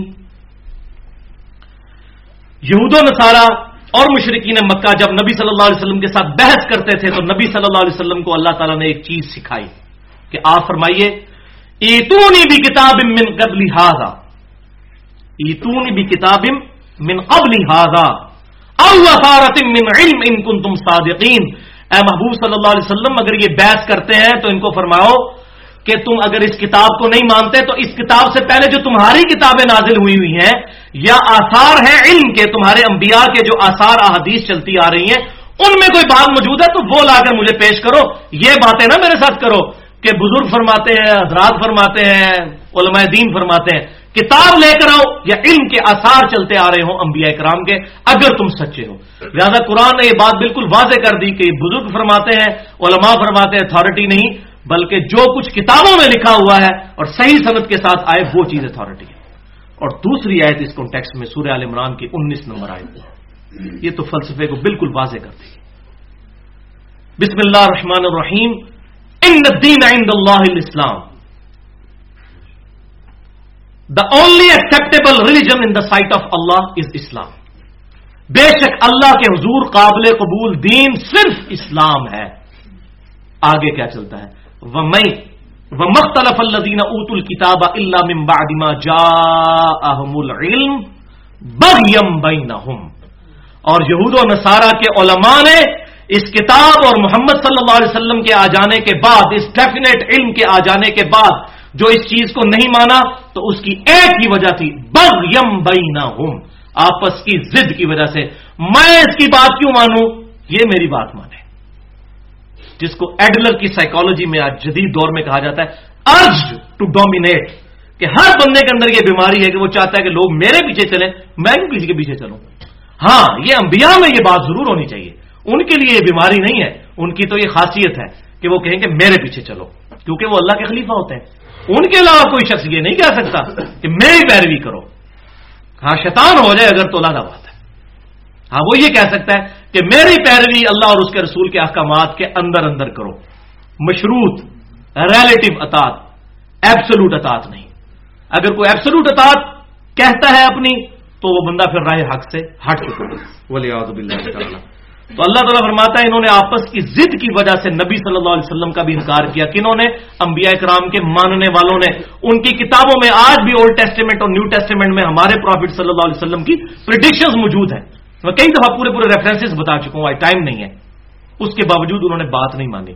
تو اللہ تعالیٰ کا آگے سے غضب کیا ہے؟ وَمَن يَكْفُرْ بِآيَاتِ اللَّهِ، تو جو کوئی پھر جان بوجھ کے اللہ کی آیات سے کفر کرے گا، فَإِنَّ اللَّهَ سَرِيعُ الْحِسَابِ، تو بے شک اللہ بڑا جلد حساب لینے والا ہے۔ دھمکی ہے اس کے اندر کہ دنیا کے اندر موجے مار لو، آخرت میں تمہاری پکڑ ہونے والی ہے، والعیاذ باللہ تعالی۔ تو بھائیو، نبی صلی اللہ علیہ وسلم جیسی مبارک ہستی دنیا میں موجود اور علماء نے ان کی بات نہیں مانی، کیوں؟ علماء یہود کے پیروکار کہتے تھے اتنے بڑے بڑے بزرگ پاگل ہیں، اور واقعی نبی صلی اللہ علیہ وسلم کے مقابلے پہ تو عمر میں وہ بہت بڑے تھے، 80 90 سال کے بابے جو ہیں وہ خیبر کے قلعوں میں بیٹھے ہوئے تھے، ان کے بڑے بڑے علماء یہود۔ نبی صلی اللہ علیہ وسلم کی تو ہارڈلی عمر 52 سال تھی، اور آپ صلی اللہ علیہ وسلم کی تو داڑھی مبارک بھی وفات تک سفید نہیں ہوئی، مکمل ہی کالی تھی۔ بخاری اور مسلم کے الفاظ ہیں کہ آپ صلی اللہ علیہ وسلم کی وفات کے وقت انس بن مالک کہتے ہیں 20 سے زیادہ بال سر اور داڑھی کے ملا کے سفید نہیں تھے، 20 سے بھی کم تھے۔ یہ حضور کا معجزہ تھا، کیونکہ کالی داڑھی خوبصورتی کی نشانی ہے، تو آپ صلی اللہ علیہ وسلم کی داڑھی سفید ہوئی نہیں کبھی، سوائے چند ایک یہ کن پٹی پہ بال اور یہ 1 2 بچی پہ اور کچھ سر کے، 20 سے زیادہ میرے سفید ہو چکے ہیں۔ یہ آپ کا معجزہ تھا۔ تو یہ کہتے تھے اتنے بڑے بڑے بزرگ ہمارے، وہ غلط ہے، اور یہ کل کا نوجوان ٹھیک ہے۔ ان کے لیے تو نوجوان ہی تھا نا جی، 80 سال کے بابے کے مقابلے پہ 50 52 سال والے بندے کی کیا عمر ہوتی ہے؟ تو انہوں نے نبی صلی اللہ علیہ وسلم کا بھی انکار کر دیا۔ یہ ایسی بیماری ہے آبا پرستی اور بزرگ پرستی کہ انبیاء اکرام علیہ السلام کی مخالفت پر لوگ اتر آتے ہیں، آنکھوں کے آگے ایسی پٹی باندھ دی جاتی ہے، والعیاذ باللہ تعالی۔ اور بھائیو، یہ نہ سمجھیے گا یہ صرف یہود و نصارہ کی باتیں ہو رہی ہیں، بخاری اور مسلم کی متفق علیہ حدیث ہے، اور یہ حدیث تقریباً دنیا کی تمام احادیث کی کتابوں میں موجود ہے کہ آپ صلی اللہ علیہ وسلم نے فرمایا بے شک تم بھی، اور ترمذی کے الفاظ ہیں اللہ کی قسم تم بھی اسی رستے پر چل پڑو گے، قدم با قدم، بالشت بر بالشت، جس پر اگلے گزرے ہوئے لوگ چلے۔ اگر ان میں سے کوئی گوہ کے سوراخ میں داخل ہوا تو تم بھی یہی کام کرو گے۔ صحابہ کرام نے پوچھا یا رسول اللہ صلی اللہ علیہ وسلم، یہ اگلے لوگوں سے مراد کیا یہود و نصارہ ہے؟ تو آپ صلی اللہ علیہ وسلم نے فرمایا کہ اگر یہود و نصارہ مراد نہیں تو اور کون سے لوگ ہیں؟ یعنی یہود و نصارہ کی ساری برائیاں اس امت میں بھی پیدا ہوں گی، کیونکہ بیسک ہیومن انسٹنکٹ وہی ہے، بیماری وہی چلتی آ رہی ہے۔ کتاب و سنت میں جتنی خرابیاں ان کے علماء اور بزرگوں میں تھیں وہ اس امت میں بھی آئیں گی۔ نبی صلی اللہ علیہ وسلم نے کیٹاگوریکل مینشن کر دیا، لیکن لوگوں کی تسلی نہیں ہوتی۔ ہمارے یہاں پر ایک بہت بڑے عالم ہیں پاکستان میں، بریلوی مکتب فکر کے ڈاکٹر آصف اشرف جلالی صاحب، تو انہوں نے اپنے لیکچر میں یہ حدیث کوٹ کی اور کہنے لگے کہ یہ جو بیماریوں کی بات ہو رہی ہے نا، اس سے مراد کوئی شرکیہ عقائد نہیں ہے، اس سے مراد ہے کہ یہود و نصارہ کا فیشن اڈاپٹ کریں گے میری امت کے لوگ۔ دیکھیں کیسے حدیثوں کو بدلتے ہیں۔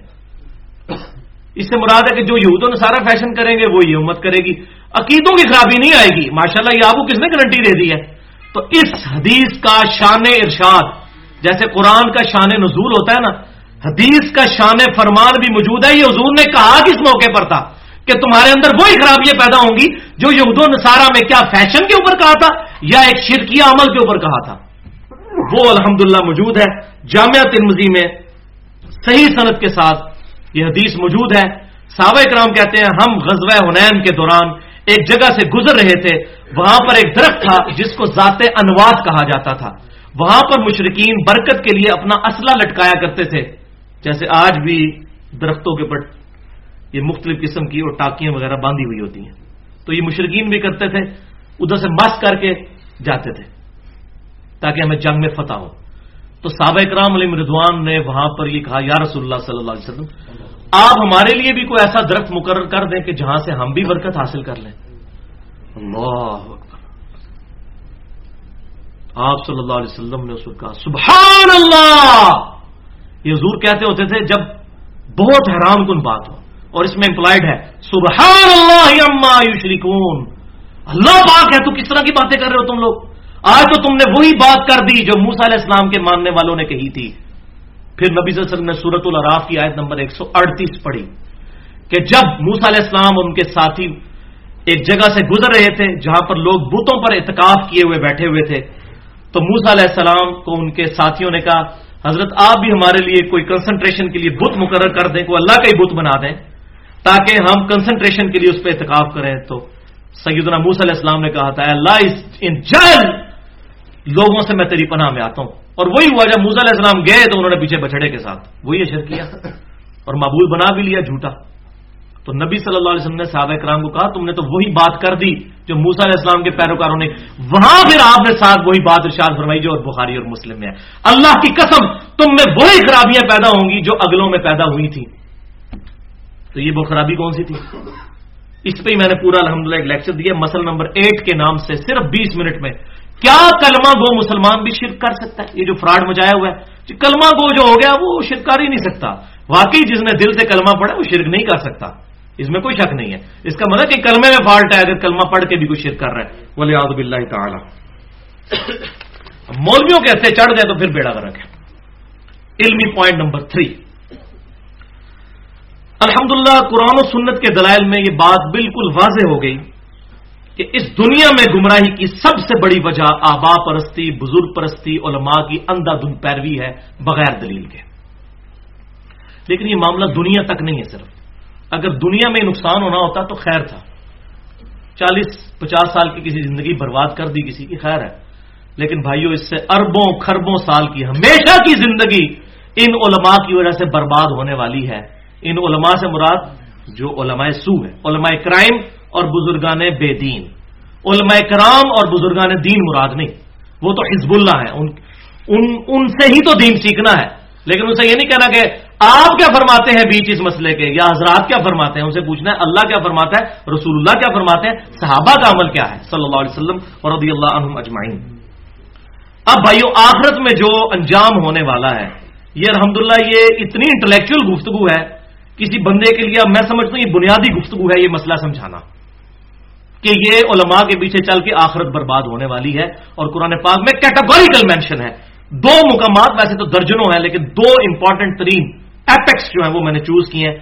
پہلا ہے سورۃ الفرقان کی آیت نمبر 27 سے 30 تک، بسم اللہ الرحمن الرحیم، وَيَوْمَ يَعُضُّ الظَّالِمُ عَلَى يَدَيْهِ، اس دن ظالم شخص اپنا ہاتھ چبا کے منہ میں ڈالے گا، ایسا حیران ہوگا یہ کیا ہے، بزرگوں کے پیچھے میں رگڑا گیا، میں نے تو یہ سمجھا تھا انہوں نے مجھے چھڑانا ہے، یہ تو خود ہی ادھر جا رہے ہیں۔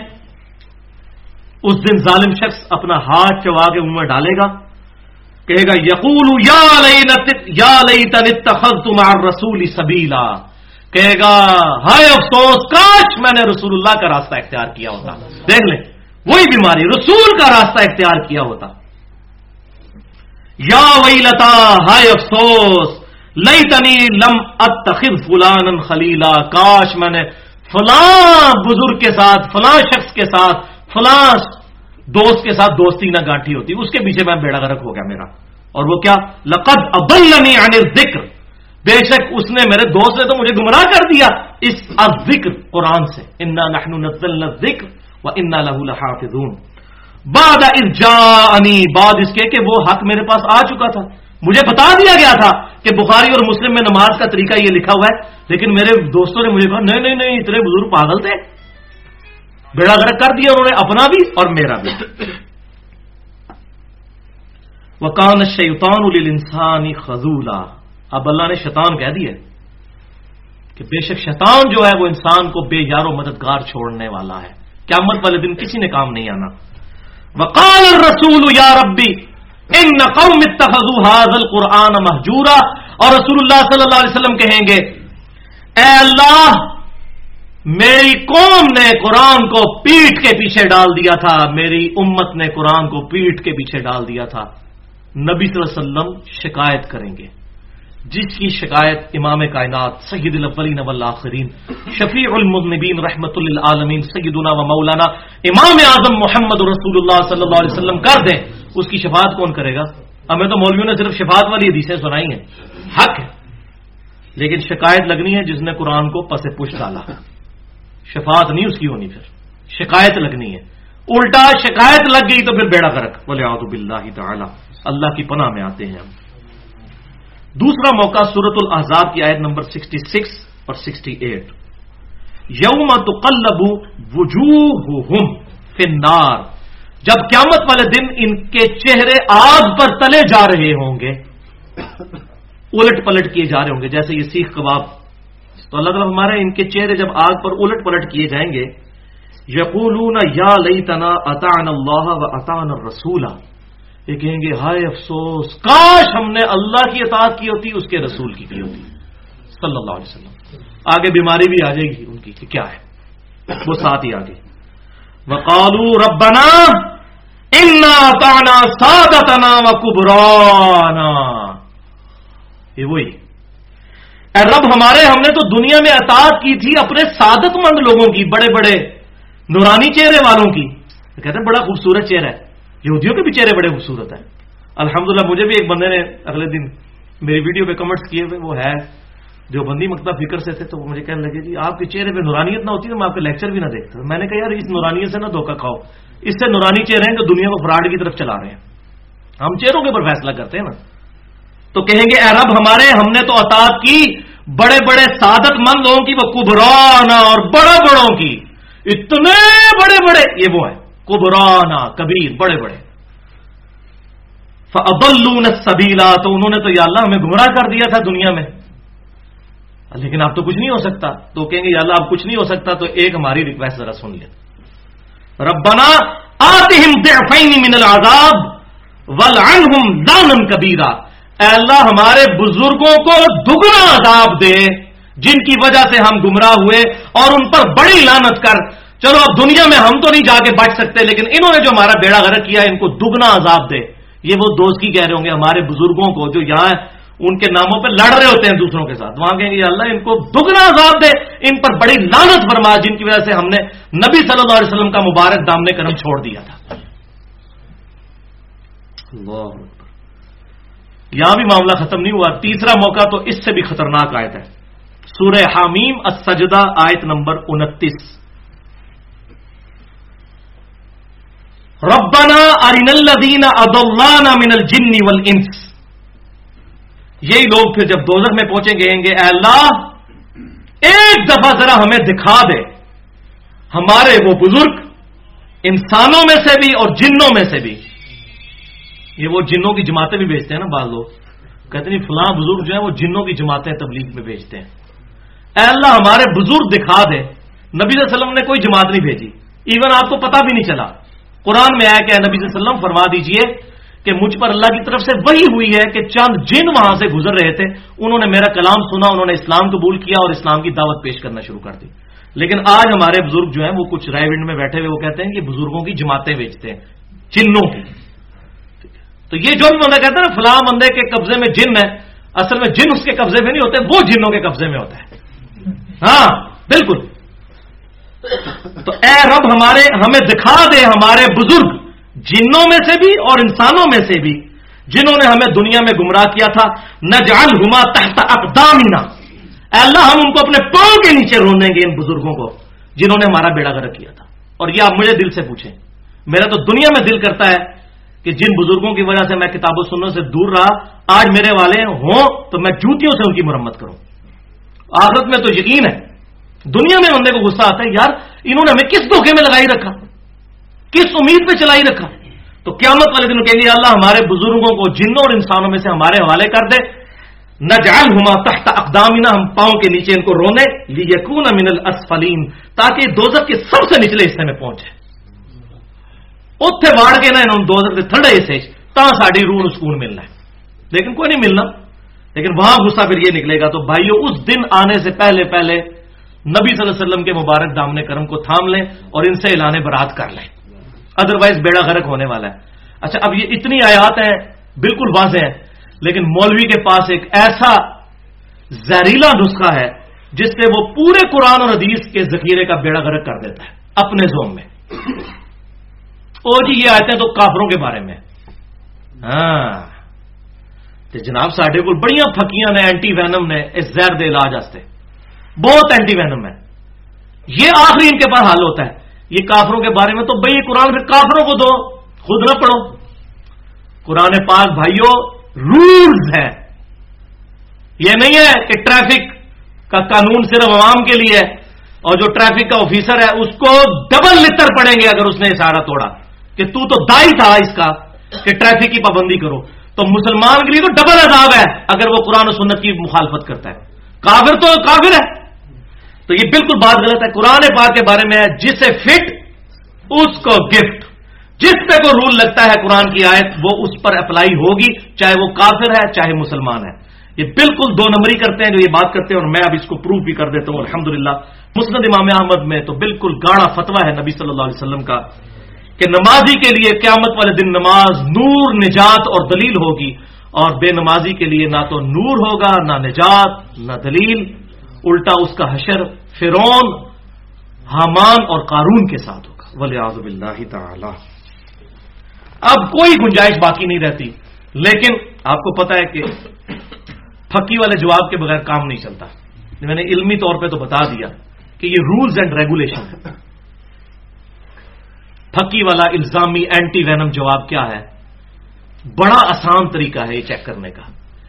ایک بریلوی مکتب فکر کے کسی بندے سے پوچھے کہ بھائی یہ قرآن پاک میں جو آیت ہے کہ قیامت والے دن لوگ کہیں گے اے اللہ ہمارے بزرگوں کو ڈبل عذاب دے اور ان پر لعنت کر جن کی وجہ سے ہم گمراہ ہوئے، تو آپ کا کیا خیال ہے؟ یہ اشرف علی تھانوی صاحب جو کلمہ پڑھواتے تھے لا الہ الا اللہ اشرف علی تھانوی رسول اللہ، اس کو انہوں نے انڈورس کیا تھا ان کے اپنے مرید کے کلمے کو، تو یہ مرید قیامت والے دن اللہ سے نہیں کہے گا کہ یا اللہ ہمارے اس بزرگ کو دگنا عذاب دے جس نے میرے اس کلمے کو انڈورس کیا؟ ہاں جی بالکل کہے گا، انہی کے بارے میں آیا تھا، اس کو نہیں پھر نظر آئے گا یہ کافروں کے بارے میں، کہے گا بالکل بالکل ایسے ہی ہے۔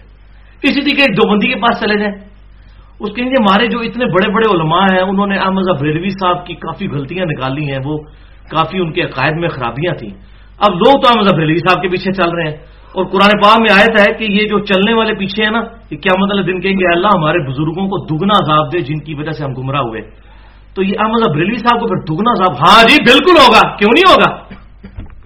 پھر یہ کہیں گے۔ ادھر ایک مولوی اتنا بڑا دیوبندی مولوی جس نے کہا ہے ہم نے تو کشف کے ذریعے دیکھا ہے کہ اس روئے ارض پہ سب سے زیادہ عذاب احمد بریلوی صاحب کو قبر میں ہو رہا ہے، والعیاذ باللہ تعالی۔ یہاں تک کشف پہنچتے ہیں پھر ان کے، تو یہ سارے فارمولے نا دوسروں کے لیے ہیں، پھر ادھر آیت بھی کافروں کے بارے میں نہیں رہے گی، کہیں گے نہیں جی نہیں اس میں تو واضح ہے جو بھی۔ اسی طریقے سے اب آپ سب کے لیے مجھے بتائیے غلام احمد قادیانی کوئی یہودی عیسائی تو نہیں تھا، مسلمانوں میں سے یہ الگ ہوا نا۔ غلام احمد قادیانی کے جو پیروکار غلام احمد قادیانی کے پیچھے چل کر اپنا عقیدہ برباد کر رہے ہیں، کیا قیامت والے دن وہ نہیں کہیں گے کہ اللہ غلام احمد قادیانی کو ڈبل عذاب دے جس کی وجہ سے ہم گمراہ ہوئے؟ کہیں گے۔ تو اب وہ کہیں یہ کافروں کے بارے میں، وہ جی قادیانیوں کو ہمارے علماء نے کافر قرار دے دیا، آپ کے علماء نے تو سب کو ہی کافر قرار دیا ہوا ہے، کھول کے دیکھیں فتوے، مجھے بتائیں کس عالم کے بارے میں فتویٰ چاہیے؟ دیوبندیوں کے علماء کو بریلویوں نے کافر قرار دیا ہوا، بریلویوں کے علماء کو دیوبندیوں نے کافر قرار دیا ہوا، ان دونوں نے اہل حدیث کو دیا ہوا، اہل حدیث یہ تکفیر اور خوارج والا سلسلہ قیامت تک کے لیے جاری ہے، یہ تھوک کے حساب سے فتوے ساروں نے سنبھال کے رکھے ہوئے، کسی کو نہیں چھوڑا ہوا، سب ایک دوسرے پہ فتوے لگاتے ہیں، حق بات ماننے کے لیے کوئی تیار نہیں ہوتا، اتنے بڑے بڑے بزرگ پاگل ہیں، اور وہ اپنے بزرگوں کہہ رہے ہیں, دوسروں کہہ رہے ہیں شیطان ہے, اتنا بڑا بزرگ وہ بھی بزرگ نہیں نظر آئے گا. دوسروں کے بزرگ شیطان, اپنے بزرگ اتنے بڑے بڑے. تو میں وہی ننگا جملہ بولوں گا بھائیوں, ان کو پھر کہنا چاہیے قادیانی صرف اس لیے کافر ہے کہ آپ کے امی ابو قادیانی نہیں تھے, ورنہ آپ کے امی ابو قادیانی ہوتے تو طارق جمیل صاحب بڑے عالم نہ ہوتے, بلکہ پھر غلام القادیانی بڑے عالم ہوتے. پھر ڈاکٹر طاہر القادری صاحب بڑے عالم نہ ہوتے, غلام القادیانی بڑے عالم ہوتے. پھر آپ کو کوئی اور ڈاکٹر ذاکر نائک بڑا عالم نہ نظر آتا, آپ کو غلام القادیانی بڑا عالم نظر آتا. آپ کے امی ابو دیوبندی تھے, آپ دیوبندی ہیں. آپ کے امی ابو بریلوی تھے, آپ بریلوی ہیں. آپ کے امی ابو اہل حدیث ہیں تو آپ اہل حدیث ہیں. آپ کے امی ابو قادیانی ہوتے تو آپ قادیانی ہوتے, اور غیر احمدیوں کو کافر سمجھ رہے ہوتے. یہ ہے ٹوٹل ان کی پوری گیم. ٹوٹل تحقیق کی طرف تو آتے نہیں, دماغ بند, سننا ہی نہیں. اور مولوی نے ایسی پھر پٹی پڑھا دی ہے کہ نہیں سننے کی ضرورت ہی نہیں ہے. اب یہ ذرا ان کا انجام کیا ہونے والا ہے آخرت میں. بخاری اور مسلم میں 10 کم از کم ترک موجود ہیں اس حدیث کے. انتہائی سخت الفاظ اس حدیث کے اندر آئے. دنیا کی تمام احادیث کی کتابوں میں یہ حدیث موجود ہے, اور امام بخاری اور امام مسلم کم از کم 10 سندیں اس کی لے کر آئے. آپ صلی اللہ علیہ وسلم یہ جو کہتے ہیں کافروں کے بارے میں آئے تھے, نبی صلی اللہ علیہ وسلم سے بھی ذرا پوچھ لیجیے. آپ صلی اللہ علیہ وسلم فرماتے ہیں قیامت والے دن میرے حوض کوثر پہ کچھ لوگ آئیں گے جن کو میں پہچانتا ہوں گا کہ یہ میرے امتی ہیں. کیونکہ بخاری اور مسلم میں آتا ہے کہ نبی صلی اللہ علیہ وسلم کے امتیوں کے عزائے وضو چمک رہے ہوں گے تو نبی صلی اللہ علیہ وسلم پہچان لیں گے کہ یہ میرے امتی ہیں. تو یہ کافر ہوئے. عزائے وضو کس کے چمک رہے ہوں گے؟ جو وضو کر کے نماز پڑھتا ہے, یہ مسلمان ہے نا. آگے آپ دیکھیں یہ کافروں کے بارے میں حدیث ہے یا مسلمانوں کے بارے میں. تو آپ صلی اللہ علیہ وسلم فرماتے ہیں کہ میں اپنے حوض کوثر پہ ہوں گا اور اپنے امتیوں کو پلا رہا ہوں گا حوض کوثر سے, اور میرے حوض کوثر سے جو ایک دفعہ پی لے گا وہ کبھی پیاسا نہیں ہوگا. اللہ تعالی ہم سب کو نصیب فرمائے, آمین. آپ صلی اللہ علیہ وسلم فرماتے ہیں میں اپنے حوض کوثر پہ جب امتیوں کو پلا رہا ہوں گا تو میرے کچھ امتی آئیں گے سامنے, ان کو جب میں پلانے لگوں گا ان کے اور میرے درمیان دیوار کھڑی کر دی جائے گی, اور مجھے کہا جائے گا اے اللہ کے رسول صلی اللہ علیہ وسلم ان کو مشروب نہیں پلانا. نبی صلی اللہ علیہ وسلم کہیں گے اے اللہ یہ میرے امتی ہیں, عزائے وضو بھی چمک رہے ہیں, حضور نے پہچان لیے کافر کوئی نہیں ہے, مسلمان ہی ہے. ہاں بھگوڑے مسلمان ہیں, اس قسم کے جو بزرگ پرستی میں مبتلا تھے. اور یہ بات یاد رکھیے گا ہم کسی کی تکفیر نہیں کرتے, بریلوی دیوبندی اہل حدیث شیعہ جو بھی اہل قبلہ ہے ہم کسی کی کوئی تکفیر نہیں کرتے, اس کی غلطی پوائنٹ آؤٹ کرتے ہیں. یہ خوارج کا طریقہ ہے کسی کو کافر قرار دینا. ہم سب کو مسلمان سمجھتے ہیں الحمدللہ. ہاں جہاں پر غلطی لگی ہے غلطی کو غلطی کہتے ہیں. یہ ہے سولوشن اینڈ, پرابلم اینڈ پہ نہیں آنا چاہیے. تو آپ صلی اللہ علیہ وسلم فرماتے ہیں کہ مجھے کہا جائے گا اللہ کے رسول آپ کو نہیں پتا آپ کے بعد یہ لوگ دین سے الٹے قدم پھر گئے تھے اور انہوں نے دین میں بدعتیں جاری کر دی تھیں. تو آپ صلی اللہ علیہ وسلم فرماتے ہیں اس وقت میں کہوں گا سحقن سحقن لمن غیر بعدی, سحقن سحقن لمن بدل بعدی. ان پر پھٹکار ہو, ان کو مجھ سے دور کر دو جنہوں نے میرے بعد میرے دین کو بدل دیا. والعیاذ باللہ تعالی. یہ حدیث روایت کر کے سیدنا عبداللہ بن ابی ملیکہ رحمۃ اللہ علیہ تابعی جنہوں نے صحابہ سے یہ حدیث سنی, اس حدیث کے ساتھ کہا کرتے تھے اے اللہ ہم تجھ سے دعا کرتے ہیں کہ ہم تیرے نبی کی دنیا سے رخصتی کے بعد, وفات کے بعد ان کے دین سے الٹے قدم نہ پھریں, آمین. یہ وہ دعا کیا کرتے تھے. یعنی وہ تعویل اس نے تفسیر بھی کر دی کہ یہ ہے ہی مسلمانوں کے بارے میں. تو اب یہ جو کہنا کافروں کے بارے میں آیات ہے مسلمان, یہ کون لوگ ہیں؟ جسے فٹ اس کو گفٹ. تو قرآن پاک رولز اور ریگولیشن کی بک ہے. یہ کسی ایک گروہ کے لیے نہیں, پوری انسانیت کے لیے ہے. اس میں رولز ہیں, جو بندہ اس کو وائلیٹ کرتا ہے اس کو سزا ملے گی. حتیٰ کہ سورۃ العذاب کھول کے دیکھیں اللہ تعالیٰ فرماتا ہے نبی کی بیویوں تم عام عورتوں کی طرح نہیں ہو, اگر تم نے بے حیائی کی تمہیں دگنا عذاب دوں گا. دیکھ نبی کی بیویوں, مسلمان کہا جی میری خیر رکھتا ہے, پڑھ لیا ایک بار بس انشاءاللہ جنت میں جائیں گے. تل کا امانی یہ ان کی وشفل تھنکنگز ہیں. یہ بھی ایک یہود و نصارہ کی خرابی تھی. وہ کہتے تھے ہم تو جنت میں جائیں گے, چند دن کے لیے دوزخ میں جائیں گے لوگوں کی آنکھ میں دھول جھونکنے کے لیے, پھر اللہ تعالیٰ ہمیں جنت میں بھیج دے گا. بس ایک پھیرا لگے گا, اور وہی خرابی یہاں بھی آ چکی ہے. اب بھائیو آخری 2 پوائنٹس ہیں انشاءاللہ جو کنکلوژن والے ہیں, لیکن ایک دفعہ دروشی پڑھ لیجئے. اللہم صلی علی محمد وعلی آل محمد کما صلیت علی ابراہیم وعلی آل ابراہیم انک حمید مجید. اللہم بارک علی محمد وعلی آل محمد کما بارکت علی ابراہیم وعلی آل ابراہیم انک حمید مجید. پوائنٹ نمبر 4, یہ 3 پوائنٹس کے اندر ہم نے ساری بیماری الحمدللہ سمجھ لی قرآن و سنت کی روشنی میں کہ گمراہی کی اصل وجہ کیا ہے. اب اس کے سولوشن کی طرف بھی آنا چاہیے کہ اس کا حل کیا ہے. ویسے تو حل اس میں امپلائڈ ہو چکا کہ ظاہر ہے جو بیماری ہے اس کے الٹ کام کیا جائے. بیماری ہے بزرگ پرستی، اس کے الٹ ہے اللہ اور اس کے رسول کی اطاعت عز و جل صلی اللہ علیہ وسلم. لیکن پھر بھی بات کو مزید کھول کر بیان کرنے کے لیے بھائیو، اسلام وہ واحد دین ہے جس نے توہمات کے دائرے کو چھوڑ کر علم کے اوپر بنیاد رکھی ہے. اور 10 کمانڈمنٹس جو تورات، انجیل اور قرآن میں بھی موجود ہیں، سورہ بنی اسرائیل میں بھی، جو ہمارا پمفلٹ بھی ریسرچ پیپر نمبر 7 چھپ چکا ہے، لیکچر کے اینڈ پہ آپ سب کو مل بھی جائے گا. اس میں 9ویں کمانڈ ہے بسم اللہ الرحمن الرحیم ولا تقف ما لیس لک بہ علم. اے انسان، کسی ایسی چیز کی پیروی مت کر جس کے بارے میں تیرے پاس علم نہیں ہے. علم کے بغیر پیروی نہیں کرنی جب تک علم نہ آ جائے. یہ نہیں کہنا اتنے اتنے بڑے بزرگ کہہ رہے نہیں، علم خود حاصل کرنا. اور یہاں پہ مجھے بات ضمن یاد آ گئی، اکثر کہتے ہیں جی وہ علماء نے علم حاصل کیا ہوا ہے وہی حاصل کر سکتے ہیں. دیکھیں ڈاکٹر ہے، وہ ڈاکٹر سے مسئلہ پوچھنا چاہیے تو ان کو بتایا کریں اللہ کے بندو ڈاکٹری پڑھنا فرض ہے نہیں؟ تو ڈاکٹر تو چند ایک ہی ہوں گے. علم دین حاصل کرنا فرض ہے کہ نہیں؟ تو یہ ہر انسان کو سمجھ بھی آئے گا. اس کے لیے مولویوں کی ڈگری کی ضرورت نہیں ہے. ڈاکٹری کے لیے ظاہر ہے کہ ڈگری کی ضرورت ہوگی. باقی اگر عالم کی بات کرتے ہیں آپ تو یہ کہتے ہیں ان کے پاس ڈگری ہے تو یہ کیا پرفیکٹ عالم ہے؟ پرفیکٹ عالم صرف نبی صلی اللہ علیہ وسلم ہے. میں یہاں بخاری اور مسلم سے درجنوں مثالیں پیش کر سکتا ہوں. اتنے بڑے بڑے صحابہ کو بعض مسائل نہیں پتا ہوتے تھے، حضرت عائشہ سے پوچھتی تھی، یا حضرت عائشہ کو مسئلہ نہیں پتا تو حضرت علی سے پوچھتے تھے. صحابہ بھی مکمل طور پہ پرفیکٹ عالم نہیں تھے. تو ہر مسلمان تو ہوتا ہی عالم ہے. جس مسلمان کو وضو کا طریقہ آتا ہے وہ وضو کا عالم ہے، علم رکھنے والا. ڈگریوں والا عالم ہوگا تو اس سے پوچھے کیا ہر چیز کا اسے علم ہے؟ تو قرآن پاک میں 1000 آیات سائنٹیفک فیکٹس کے اوپر ہے، جیالوجی پر، ایسٹرونومی کے اوپر، اسی طریقے سے ایمبریولوجی کی فیلڈ کے اوپر. یہ ساری کی ساری سائنٹیفک فیکٹس کے اوپر جو آیات ہیں. تو اللہ کون سا عالم ہے جو اس کی تشریح کرے گا؟ وہ تو پھر جا کے سائنٹسٹ سے پوچھنا ہوگا. تو پرفیکٹ تو قرآن و حدیث کا کوئی بھی عالم نہیں ہے، تھوڑا تھوڑا ہر عالم ہے. ہاں 24 گھنٹے کی زندگی گزارنے کے لیے جو علم چاہیے وہ ہر مسلمان سیکھ سکتا ہے. وہ ایک ریڑھی بان بھی سیکھ سکتا ہے، ایک پڑھا لکھا انسان بھی، ایک ڈاکٹر بھی، ایک انجینئر بھی اور ایک ان پڑھ بھی اتنا علم سیکھ سکتا ہے جس سے اس کی 24 گھنٹے کی زندگی گزرنی ہے.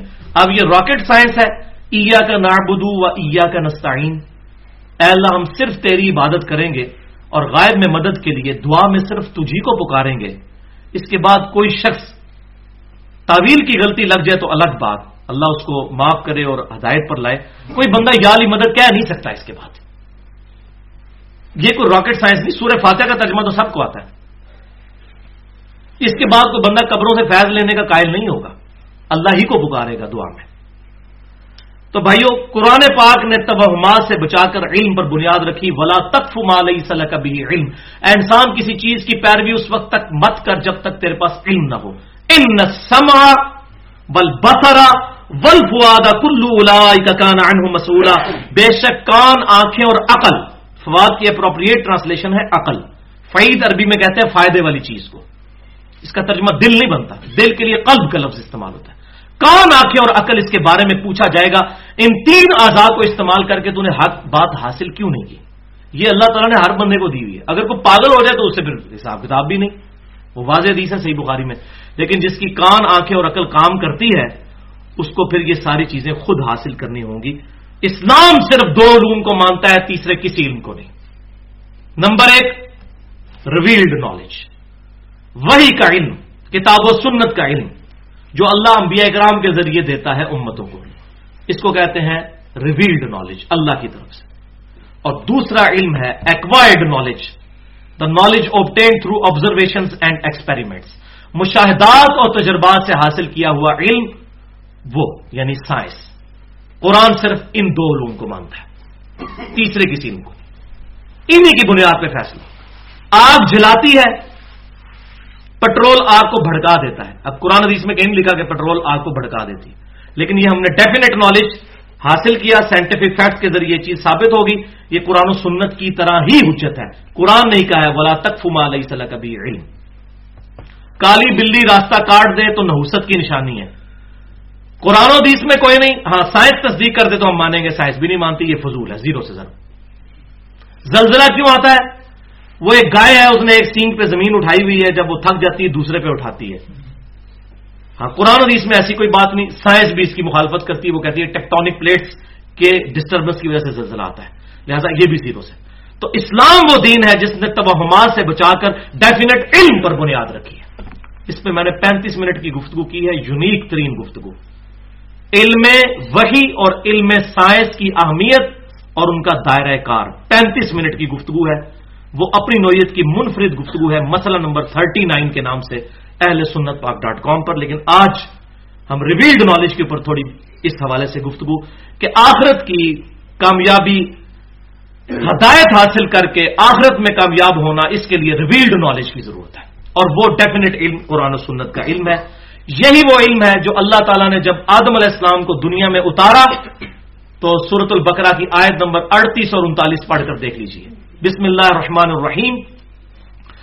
قل اهبطوا منها جميعا. اللہ تعالیٰ نے آدم علیہ السلام اور ان کے ذریعے پوری انسانیت کو خطاب کیا, تم سب کے سب اب زمین پر اتر جاؤ. فَإِمَّا يَأْتِيَنَّكُم مِّنِّي هُدًى. اب جب کبھی بھی کوئی ہدایت کی کتاب میری طرف سے تمہارے پاس آئے گی, فَمَن تَبِعَ هُدَايَا فَلَا خَوْفٌ عَلَيْهِمْ وَلَا هُمْ يَحْزَنُونَ. تو جو کوئی اس کتاب کی پیروی کرے گا نا, اس کو نہ کوئی خوف ہوگا نہ کوئی غم. وَالَّذِينَ كَفَرُوا وَكَذَّبُوا بِآيَاتِنَا. اور جو کتابوں سے کفر کرے گا, کفر کا مطلب خالی یہ نہیں ہے کہ میں کتاب کو مانتا نہیں ہوں, اس سے بڑا کفر ہے میں کتاب کو مانتا ہوں لیکن مرضی اپنی کرنی ہے. یہ کتنا ظلم ہے. اگر کوئی کہے اس کو تو منافق کہا جائے گا جو کہ میں کتاب کو مانتا ہوں لیکن اس پہ عمل نہیں کرنا. تو یہود و نصارہ بھی اور مسلمان میں بھی وہ بندہ کفر کے درجے میں چلا جائے گا جو پریکٹیکلی اس کو ماننے سے انکار کر دے گا. والذین کفروا وکذبوا بآیاتنا اولئک اصحاب النار هم فیہا خالدون. اور جو لوگ کفر کریں گے ان کتابوں کے ساتھ, ان کو جھٹلا دیں گے, وہی ہوں گے دوست کی اور رہیں گے اس میں ہمیشہ. اچھا, اس کے کانٹیکسٹ میں ایک اور آیت ہے جو اس موضوع کو اور کھولتی ہے, اور یہ الحمدللہ مجھے اتنی خوشی ہوئی, اس سے مسئلہ تقدیر بھی حل ہو گیا. یہ قرآن کی آیت ایسی ہے, بالکل یہی کانٹیکسٹ چل رہا ہے. سورہ طٰہٰ آیت نمبر 123 کہ آدم علیہ السلام کو حکم ہوا کہ آپ زمین پر اتر جاؤ. وہاں پر الفاظ کیا ہے؟ فَإِمَّا يَأْتِيَنَّكُم مِّنِّي هُدًى. یہ الفاظ تو وہی ہے. اب جب کبھی بھی کوئی ہدایت کی بات تمہارے پاس آئے گی کتاب کی شکل میں میری طرف سے, فَمَن تَبِعَ هُدَايَا, تو جو کوئی پھر اس ہدایت کی پیروی کرے گا, فَلَا يَضِلُّ وَلَا يَشْقَىٰ, تو وہ نہ تو گمراہ ہوگا اور نہ ہی بدبخت ہوگا. دیکھ لیں کون گمراہی اور بدبختی سے بچ سکتا ہے؟ جو کتاب کی پیروی. وہاں تو آیا تھا کہ جو لوگ مان لیں گے وہ قیامت دن امن میں ہوں گے, لیکن یہاں پر آیا فَمَنِ اتَّبَعَ هُدَايَا فَلَا يَضِلُّ وَلَا يَشْقَىٰ, تو جو کوئی ہدایت کی پیروی کرے گا نہ تو وہ گمراہ ہوگا اور نہ ہی وہ بدبخت ہوگا. اس کا مطلب ہے بدبختی ہم خود کماتے ہیں, یہ قرآن کہہ رہا ہے. جو ہدایت کی پیروی کرے گا وہ بدبخت بھی نہیں ہوگا, جو پیروی نہیں کرے گا خود بخود بدبخت ہو جائے گا. اور قرآن میں سورہ العنکبوت کے اندر بھی آتا ہے وَالَّذِينَ جَاهَدُوا فِينَا لَنَهْدِيَنَّهُمْ سُبُلَنَا. جو لوگ ہماری راہ میں کوشش کریں گے ہم خود ان کے لیے راہ کھول دیں گے. تو یہ بدبختی انسان خود کماتا ہے. یہ کہتے ہیں جو اللہ تعالیٰ توفیق دے, اللہ نے توفیق تو آپ دینی جب آپ خود کک ماریں گے. ایمان اس دنیا کی سب سے ایلیٹ چیز ہے, اللہ تعالیٰ اس طرح نہیں بانٹے گا. مسلمان کو بھی ایفرٹ کرنی پڑے گی. یہ نہیں ہے کہ مسلمان کے گھر پیدا ہو گیا تو اب جنت گارنٹیڈ ہوگی. ہو سکتا ہے ایمان برباد ہو جائے موت کے وقت گناہوں کی وجہ سے, وَلِعَوْذُ بِاللَّهِ تَعَالَى. اور تیسری آیت اس کانٹیکسٹ میں سورہ سبا کی آیت نمبر 50 ہے. یہ آیت ہمیشہ مجھے الحمدللہ تسلی دیتی ہے, اور یہ آیت آپ لوگ گھر جا کے دوبارہ پڑھیے گا. آیت نمبر 50 سورہ سبا. قُلْ إِن ضَلَلْتُ فَإِنَّمَا أَضِلُّ عَلَى نَفْسِي. اے محبوب صلی اللہ علیہ وسلم, یہ کافر آپ کی بات نہیں مانتے نا, آپ ان کو ایک دو ٹوک بات کر دیجئے کہ اگر بالفرض بقول تمہارے میں گمراہ ہوں نا تو میری گمراہی کا وبال مجھ پر ہی ہوگا. وہ کافر کہتے تھے کہ آپ ہمارے دین کی پیروی کریں. تو نبی صلی اللہ علیہ وسلم کو کہا گیا ان کو کہیں کہ اگر تم سمجھتے ہو کہ میں گمراہ ہو گیا ہوں تو اس کا وبال میرے پہ ہی ہوگا.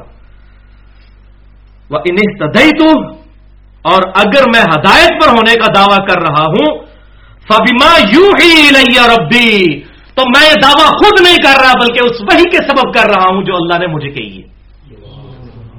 میرا خود دعویٰ نہیں کہ میں ہدایت پر ہوں، میں اس وحی کی بنیاد پہ بات کر رہا ہوں کہ میں ہدایت پہ ہوں اور تم گمراہ ہو. الحمدللہ میں بھی کتاب و سنت کے دلائل پہ یہ بات کرتا ہوں کہ یہ عقیدہ حق پر مبنی ہے اور یہ گمراہی پر. یہ میری اپنی بات نہیں ہے. تو یہ آیت مجھے سہارا دیتی ہے کہ اے نبی صلی اللہ علیہ وسلم فرما دیجئے اگر میں ہدایت پر ہوں تو اس کی وجہ یہ وہی ہے جو اللہ تعالیٰ نے میری طرف نازل فرمائی ہے. الحمدللہ. انہ سمیع قریب، بے شک اللہ تعالیٰ سننے والا اور قریب ہے. اور پھر پوری امت کے لیے وہی آیت نمبر 71 سورہ الاحزاب، وَمَن يُطِعِ اللَّهَ وَرَسُولَهُ فَقَدْ فَازَ فَوْزًا عَظِيمًا، جو کوئی اللہ اور اس کے رسول کی اطاعت کرے گا تو بے شک وہ کامیاب ہوا اور بہت بڑی کامیابی پر پہنچ گیا. الحمدللہ رب العالمین. اس لیے بھائیو نبی صلی اللہ علیہ وسلم کی اگر آپ احادیث پڑھیں ایک پورا موضوع ہے لیکن میں اشارتاً ایک دو جملوں میں بات کر دوں. آپ صلی اللہ علیہ وسلم پوری زندگی کتاب اللہ اور سنت کے اوپر زور دیتے رہے. صحیح مسلم کھول کر دیکھیں، ہر تقریر سے پہلے آپ ایک جملہ ضرور بولتے تھے جو میرا بھی وہ خطبہ ہوتا ہے، اما بعد فإن خیر الحدیث کتاب اللہ. اس کے بعد آگاہ ہو جاؤ کہ سب سے بہترین کلام اللہ کی کتاب ہے. وہ خیر الہدی ہدی محمد صلی اللہ علیہ وسلم، اور ہدایت یافتہ راستہ محمد صلی اللہ علیہ وسلم کا ہے. وشر الامور محدثاتها، اور بدترین کام وہ ہیں جو دین میں خود سے داخل کیے جائیں. وکل محدثۃ بدعہ، اور تمام یہ نئے کام بدعتیں ہیں. وکل بدعۃ ضلالہ، اور تمام یہ نئے کام گمراہیاں ہیں. وکل ضلالۃ فی النار، اور تمام گمراہیاں دوزخ میں لے جانے والی ہیں. یہ صحیح مسلم میں، سنن نسائی میں، مسند امام احمد میں مکمل. اس میں نے پورا لیکچر دیا ہے جو اب ہم نے مسئلہ نمبر 1 کے نام سے اپلوڈ کر دیا ہے. 2 گھنٹے کی گفتگو ہے یوم عرفہ 9 ذی الحجہ 1432 ہجری کو میں نے دی تھی امام الانبیاء کی دعوت قرآن. اس میں قرآن کے حوالے سے میں نے ڈیٹیل کے ساتھ الحمدللہ 50 آیات سے اس ایشو کو ریزالو کیا ہے. اب آ جائے آخری پوائنٹس کی طرف. بس اس پوائنٹ کے بعد جو باقی لیکچر ہے انشاءاللہ اگلی دفعہ ہوگا. اب یہ بڑی اہم بات ہے، ایک دفعہ ذرا دروشی پڑھ لیجئے. اللہم صلی علی محمد وعلی آل محمد کما صلیت علی ابراہیم وعلی آل ابراہیم انک حمید مجید. اللہم بارک علی محمد وعلی آل محمد کما بارکت علی ابراہیم وعلی آل ابراہیم انک حمید مجید. بھائیو اٹینٹو ہو کہ یہ آخری پوائنٹ اب اسی میں ہی وہ نتیجہ ہے، اسی میں کنکلوژن ہے اس پوری گفتگو کا. پوائنٹ نمبر 5 میں بڑی اہم بات، بڑی اہم بات، بڑی ہی اہم بات، یہ پلے باندھ لیں کہ یہ ساری گفتگو جتنی ہوئی اس میں اللہ اور اس کے رسول صلی اللہ علیہ وسلم کے مقابلے پر جن پرسنالٹیز کو ہم نے کنڈیم کیا ہے، اس سے مراد ہمارے پہلے 300 سال کے بزرگان دین اور اسلاف نہیں بلکہ بعد کے لوگ ہیں. اور بعد میں بھی وہ لوگ جو گمراہ ہوئے، سارے نہیں. ان پر فتویٰ کیا ہے وہ اللہ کے سپرد ہم کرتے ہیں. ہم صرف ان کی غلطی کو واضح کریں گے کیونکہ پہلے 300 سال کے جو لوگ ہیں ان میں خیر غالب تھی. اور نبی صلی اللہ علیہ وسلم نے اس کی پریڈکشن خود ہی فرما دی. صحیح بخاری اور صحیح مسلم کی متفق علیہ حدیث ہے جو تمام دنیا کی حدیث کی کتابوں میں موجود ہے کہ آپ صلی اللہ علیہ وسلم نے فرمایا سب سے بہتر زمانہ میرا ہے، اس کے بعد ان کا جو مجھے دیکھنے والے ہیں یعنی صحابہ کرام علیہم رضوان، اس کے بعد ان کا جو ان کو دیکھیں، اس کے بعد ان کا جو ان کو دیکھیں یعنی صحابہ، تابعین اور تبع تابعین. یہ 3 قرن کہتے ہیں عربی میں زمانے کو. یہ 3 خیر القرون ہیں، 3 بہترین زمانے ہیں. ان کو آپ صلی اللہ علیہ وسلم نے کہا کہ یہ سب سے بہترین زمانے ہیں. اور پھر آپ صلی اللہ علیہ وسلم نے فرمایا اس کے بعد کیا ہوگا، وہ ہو گیا ہوا ہے، جھوٹے لوگ پیدا ہوں گے. نمبر 1. نمبر 2، امانت میں خیانت کرنے والے لوگ. پنجابی میں ویسے بڑی سخت بات ہے لیکن سن لیں. پنجابی میں محاورہ ہے کتی چورنا رلی ہے. سنا ہوا؟ کتا کس لیے رکھا جاتا ہے؟ گھر کی حفاظت کے لیے. دین کی حفاظت کس کا ذمہ ہوتا ہے؟ علماء کا. جب علماء ہی وہی کام شروع کر دیں کہ لوگوں کو گمراہ کن باتیں بتانا شروع کر دیں تو باعث سے کیا اسلام پہ حملہ ہونا ہے؟ کتی چورنا رل جائے تو اس کا تو علاج ہی کوئی نہیں ہے. وَلِعَاذُ بِاللَّهِ تعالی. تو معذرت اگر کسی کو یہ بات بری لگے لیکن بعض اوقات پنجابی میں یہ چیزیں ٹرانسلیٹ ہو سکتی ہیں. امانت میں خیانت کریں گے. امانت دی تھی, قرآن حدیث ڈائریکٹ نہ پڑھنا, گمراہ ہو جاؤ گے. قرآن حدیث ڈائریکٹ نہ پڑھنا, ہمارے بزرگوں نے منع فرمایا ہے. انہوں نے یہ کتاب لکھ کے آپ کے حوالے کر دی, آپ یہ پڑھیں, فضائل اعمال, فضائل سنت, الرحیق المختوم, یہ کتابیں پڑھیں آپ. 14 ستارے پڑھیں, اہل تشیع کی کتاب, چاروں کے نام لے دے, کوئی ناراض نہیں ہونے لگا انشاءاللہ. الرحیق المختوم میں بھی بہت ضعیف روایتیں موجود ہیں. تیسرا فرمایا کہ جھوٹی گواہیاں دیں گے وہ لوگ, جھوٹی گواہیاں دیں گے. دیتے ہیں اللہ کی قسم آپ ہمارے ساتھ چلیں انشاءاللہ میں کیا دن آپ کو بخشوا لوں گا. پھر شیخ عبد القادر جیلانی رحمۃ اللہ علیہ کا نام لیں گے, جھوٹی گواہیاں دیں گے. اور چوتھی چیز, یہ مجھے سمجھ نہیں آتی تھی, اب سمجھ آئی ہے. آپ صلی اللہ علیہ وسلم فرمایا کہ چوتھی چیز 300 سال کے بعد یعنی 3 قرن کے بعد آئے گی کہ لوگ موٹے ہوں گے اور موٹاپے کو پسند کریں گے. اب یہ سمجھ نہیں آتی تھی موٹاپے کو پسند کرنا کیا ہوتا ہے. ہمیں تو موٹا بندہ اچھا ہی نہیں لگتا. موٹاپے کو پسند کریں گے کیا مطلب؟ سیدھی سی گل ہے, موٹاپے کو پسند کریں گے.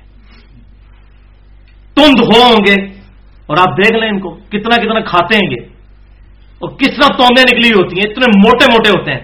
اسی پھر گاڑیوں میں بیٹھتے ہیں اور فرض کے بعد سنت موقع بھی نہیں پڑھ سکتے, پھر وہ اجرے میں چلے جاتے ہیں جی وہاں جا کے پڑھتے ہیں. تو یہ مجھے سمجھ نہیں آتی تھی کہ موٹاپا عام ہو جائے گا اور موٹاپے کو پسند کریں گے. کسی کو بیماری ہو الگ بات ہے, لیکن یہ تو نہیں کہ سارے مولویوں کو ایک ہی بیماری لگ گئی ہے.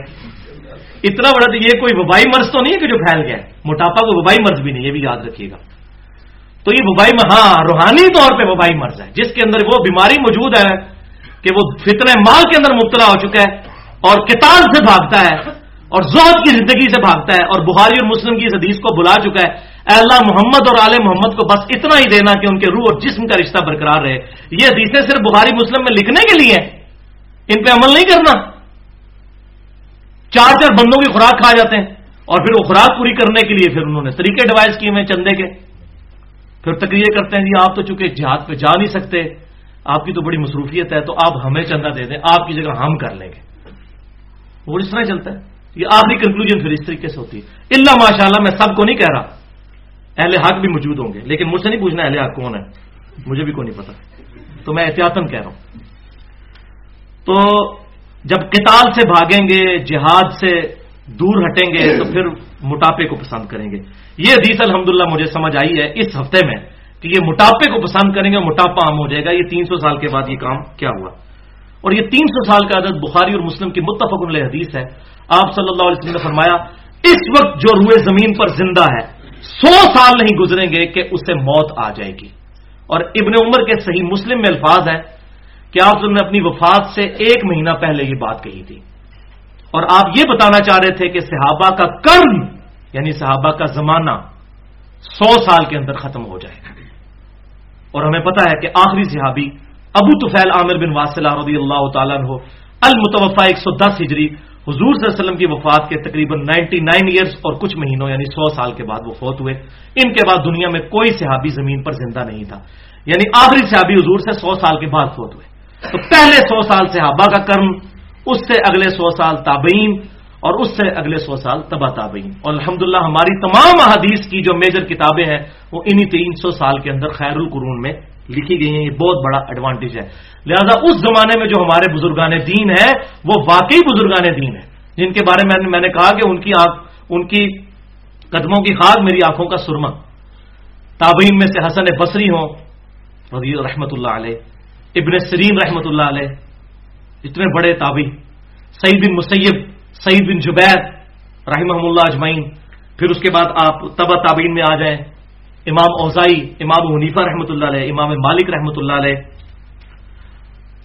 اور اسی طریقے سے اس کے بعد تبع تابعین کے اندر امام احمد بن حنبل, عبداللہ بن مبارک, سفیان بن عیینہ, اور اس کے بعد امام بخاری, امام مسلم, امام ابو داؤد, یہ تمام کے تمام لوگ الحمدللہ یہ اہل حق, اہل سنت کے منہج کے علماء. اہل سنت یا اہل حدیث یا اصحاب الحدیث فرقہ نہیں, منہج. فرقہ واریت اسلام میں حرام ہے, وہ انشاءاللہ میں بتاؤں گا جب ٹاپک آئے گا. تو یہ ہے صحیح بزرگان دین, اور ان کی تعلیمات کیا ہے, یہ کن چیزوں کو حق سمجھتے تھے, وہ الحمدللہ الگ سے میں 3 لیکچرز دے چکا ہوں, ان کا میں تعارف کروا دیتا ہوں. لیکچر نمبر 1 تقلید اور اتباع سنت میں کیا فرق ہے، یہ مسئلہ نمبر 10 کے نام سے 50 منٹ کی گفتگو ہے اہل سنت پاک.com پر کہ تقلید کیا ہے اور اتباع سنت کیا ہے، ان دونوں میں کیا فرق ہے۔ دوسرا مسئلہ نمبر 11 کے نام سے صرف 25 منٹ کی گفتگو ہے تقلید اور پہلے 300 سال کے مسلمانوں کے بزرگان دین، یہ بزرگان بے دین نہیں، بزرگان دین اسلاف۔ اور تیسرا اجماع کی حجیت اور اس کی 17 مثالیں، مسئلہ نمبر 31 کے نام سے 40 منٹ کی گفتگو ہے اہل سنت پاک.com پر۔ اور چوتھا لیکچر تو میں سمجھتا ہوں یہ تمام ایشوز کو ریزالو کر گیا جو ہماری پچھلی سیٹنگ ہوئی تھی، رب الیدین سے متعلق فرقہ وارانہ نظریات کا تحقیقی جائزہ، اس میں تقلید کا مسئلہ، یہ سارے ایشوز ریزالو ہو گئے ہیں۔ 140 منٹ کی گفتگو ہے اہل سنت پاک.com پر مسئلہ نمبر 70B کے نام سے۔ تو یہ ہیں وہ اصل بزرگان دین جن کے بارے میں قرآن میں آیا فَاسْأَلُوا أَهْلَ الذِّكْرِ إِن كُنتُمْ لَا تَعْلَمُونَ، اگر تمہیں علم نہیں تو اہل علم سے پوچھ لو۔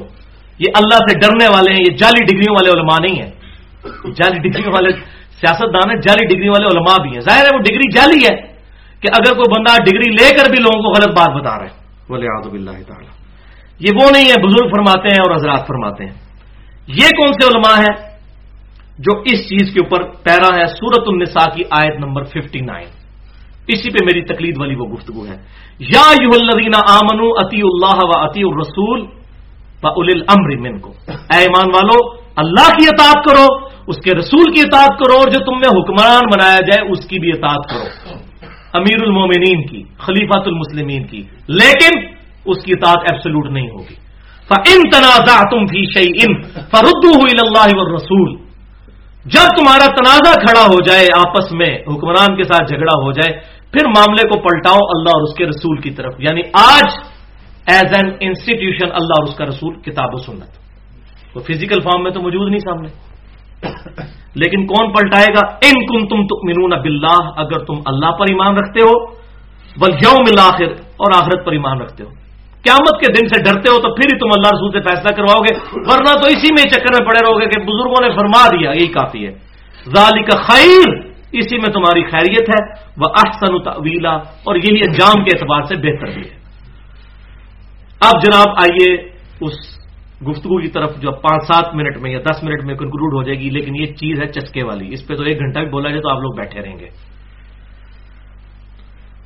اور وہ ہے فرقہ باز بزرگ۔ یہ جتنی ہم نے وعیدیں سنی، یہ پرابلم اینڈ پہ جو لوگ کھڑے ہیں بزرگان بے دین اور علماء کرائم، اگر ان سے چیزیں ثابت ہوں، اگر ثابت نہیں ہوں گی تو وہ اللہ کے سپرد، انشاءاللہ میں بتا بھی دیتا ہوں اس میں ان کی نشانی کیا ہے، بزرگان بے دین کی اور ان کے فالوورز کی اور علماء کرائم مجرم علماء کی، کہ ان کو جب بھی آپ کتاب و سنت سے کوئی بات بتائیں گے نا، تو ان کے لیے اس بات کو ایک جملے سے ریجیکٹ کرنا آسان ہوگا۔ بات آپ کی ٹھیک ہے، لیکن اتنے بڑے بڑے بزرگ، اتنے بڑے بڑے علماء پاگل ہیں جو یہ بات کرتے رہے۔ مکھی اڑانا جس طرح ہوتا ہے نا، کسی کے کھانے پر مکھی بیٹھی اس نے یوں کر کے اڑا دی، اس طرح ان کے لیے قرآن حدیث کو ریجیکٹ کرنا آسان ہو جاتا ہے۔ اور پھر وہی بات یہی قرآن پاک میں آیا، بل نتبع ما وجدنا علیہ آباءنا، ہم تو اس کی پیروی کریں گے جس پہ ہم نے اپنے آباء و اجداد کو پایا۔ ان کے بارے میں میرا جملہ یاد رکھیے، میں ان کے بارے میں کیا کہتا ہوں کہ ایسے لوگ چاہے علماء ہوں یا عوام، ان کے بارے میں میرا ایک جملہ یاد رکھیں کہ یہ پہلے بریلوی ہیں بعد میں مسلمان ہیں، یہ پہلے دیوبندی ہیں بعد میں مسلمان ہیں، یہ پہلے اہل حدیث ہیں بعد میں مسلمان ہیں، یہ پہلے اہل تشیع ہیں بعد میں مسلمان ہیں۔ وہ بات کر کے اندازہ ہو جاتا ہے، کیونکہ کتاب و سنت کی بات کو اگر دلیل ماننا ہو پھر فرقے کو تو بندہ سائڈ پہ کر دے گا۔ تو یہ ان کے بارے میں، اور پھر وہ کہتے ہیں جی ہمارے علماء نے فتویٰ دے دیا، ہمارے اتنے بڑے علماء، پھر ان کے نام لیں گے، ان کے ساتھ پھر کتنے کتنے القابات لگائیں گے کہ شیخ الحدیث، شیخ القرآن، شیخ القرآن، شیخ الاسلام، تو اس طریقے کے وہ نام اپنے ان بزرگوں کے ساتھ لگائیں گے۔ تو بھائیو ایسے لوگوں کا علاج جو ہے وہ ہے اینٹی وینم، جو انشاءاللہ میں نے اگلی دفعہ وہ دینا ہے۔ کوبرا سانپ جب کاٹ جائے تو نیشنل جغرافک پہ پروگرام لگتے ہیں، کوبرا سانپ اگر کاٹ جائے تو چند گھنٹوں کے اندر کوبرا سانپ کے زہر سے ہی تیار کیا ہوا اینٹی وینم، وینم کہتے ہیں زہر کو، اینٹی وینم لگایا جاتا ہے، اس کے علاوہ اس کا کوئی علاج نہیں ہوتا۔ تو بھائیو جو کہتے ہیں نا اتنے بڑے بڑے بزرگ پاگل ہیں، تو ہم بھی پاگل ہوتے ہیں جب ان کو کتاب و سنت سے بات بتائیں، کیونکہ وہ کتاب و سنت کو تو مانتے ہی کوئی نہیں۔ इतना ही मानते हैं कि ये है। तो ये पागल बनना है इनको किताबों सुनने से मजीद दलाइल देना। इनके लिए इलाज है वो कोबरे वाला, एंटी वेनम, फक्की जिसको कहते हैं पंजाबी के अंदर, और उर्दू में इल्जामी जवाब कि अच्छा ये है तो फिर ये भी है। मंतिक वाला लॉजिकल आंसर वो है इनके लिए एंटी वेनम। और ये अल्हम्दुलिल्लाह कुरान पाक में हमें बताया गया है। अल्लाह ताला ने भी कुरान पाक में इस तरह के बहुत जवाबात दिए हैं।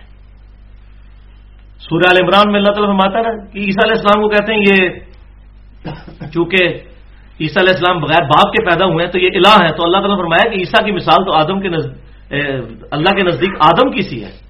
आदम अलैहिस्सलाम का तो ना बाप था ना मां। तो अगर यही दलील है इनको रब मानने की कि इनका बाप कोई नहीं था, तो आदम अलैहिस्सलाम तो बड़े फिर रब हुए माज़अल्लाह, उनकी तो मां भी कोई नहीं थी। तो ये है वो इल्जामी जवाब जिसको कहते हैं मंतिक वाला जवाब, लॉजिकल आंसर, कि अगर ये है तो फिर ये भी मानो। और आदम अलैहिस्सलाम को तो वो बाबा आदम कहते हैं और कहते हैं अब्बा जी आदम, उनको तो रब मानने के लिए तैयार ही नहीं क्रिश्चियंस। तो ये है एंटी वेनम, और इसका जिक्र भी कुरान पाक में मौजूद है। सूरत उन्नहल की आयत नंबर 125, ये हर दाई को याद होनी चाहिए। बिस्मिल्लाहिर रहमानिर रहीम, उदउ इला सबील रब्बिका बिल हिकमा वल मौइज़तिल हसना, अपने रब की तरफ बुलाओ लोगों को हिकमत के साथ और बड़े अच्छे तरीके से वाज करके। ये दो कैटेगरी के लोग हैं। कुछ हिकमत की बातें मान जाते हैं कि यार बात लॉजिकल है, यार वाकई अगर हदीस में लिखा है तो माननी चाहिए।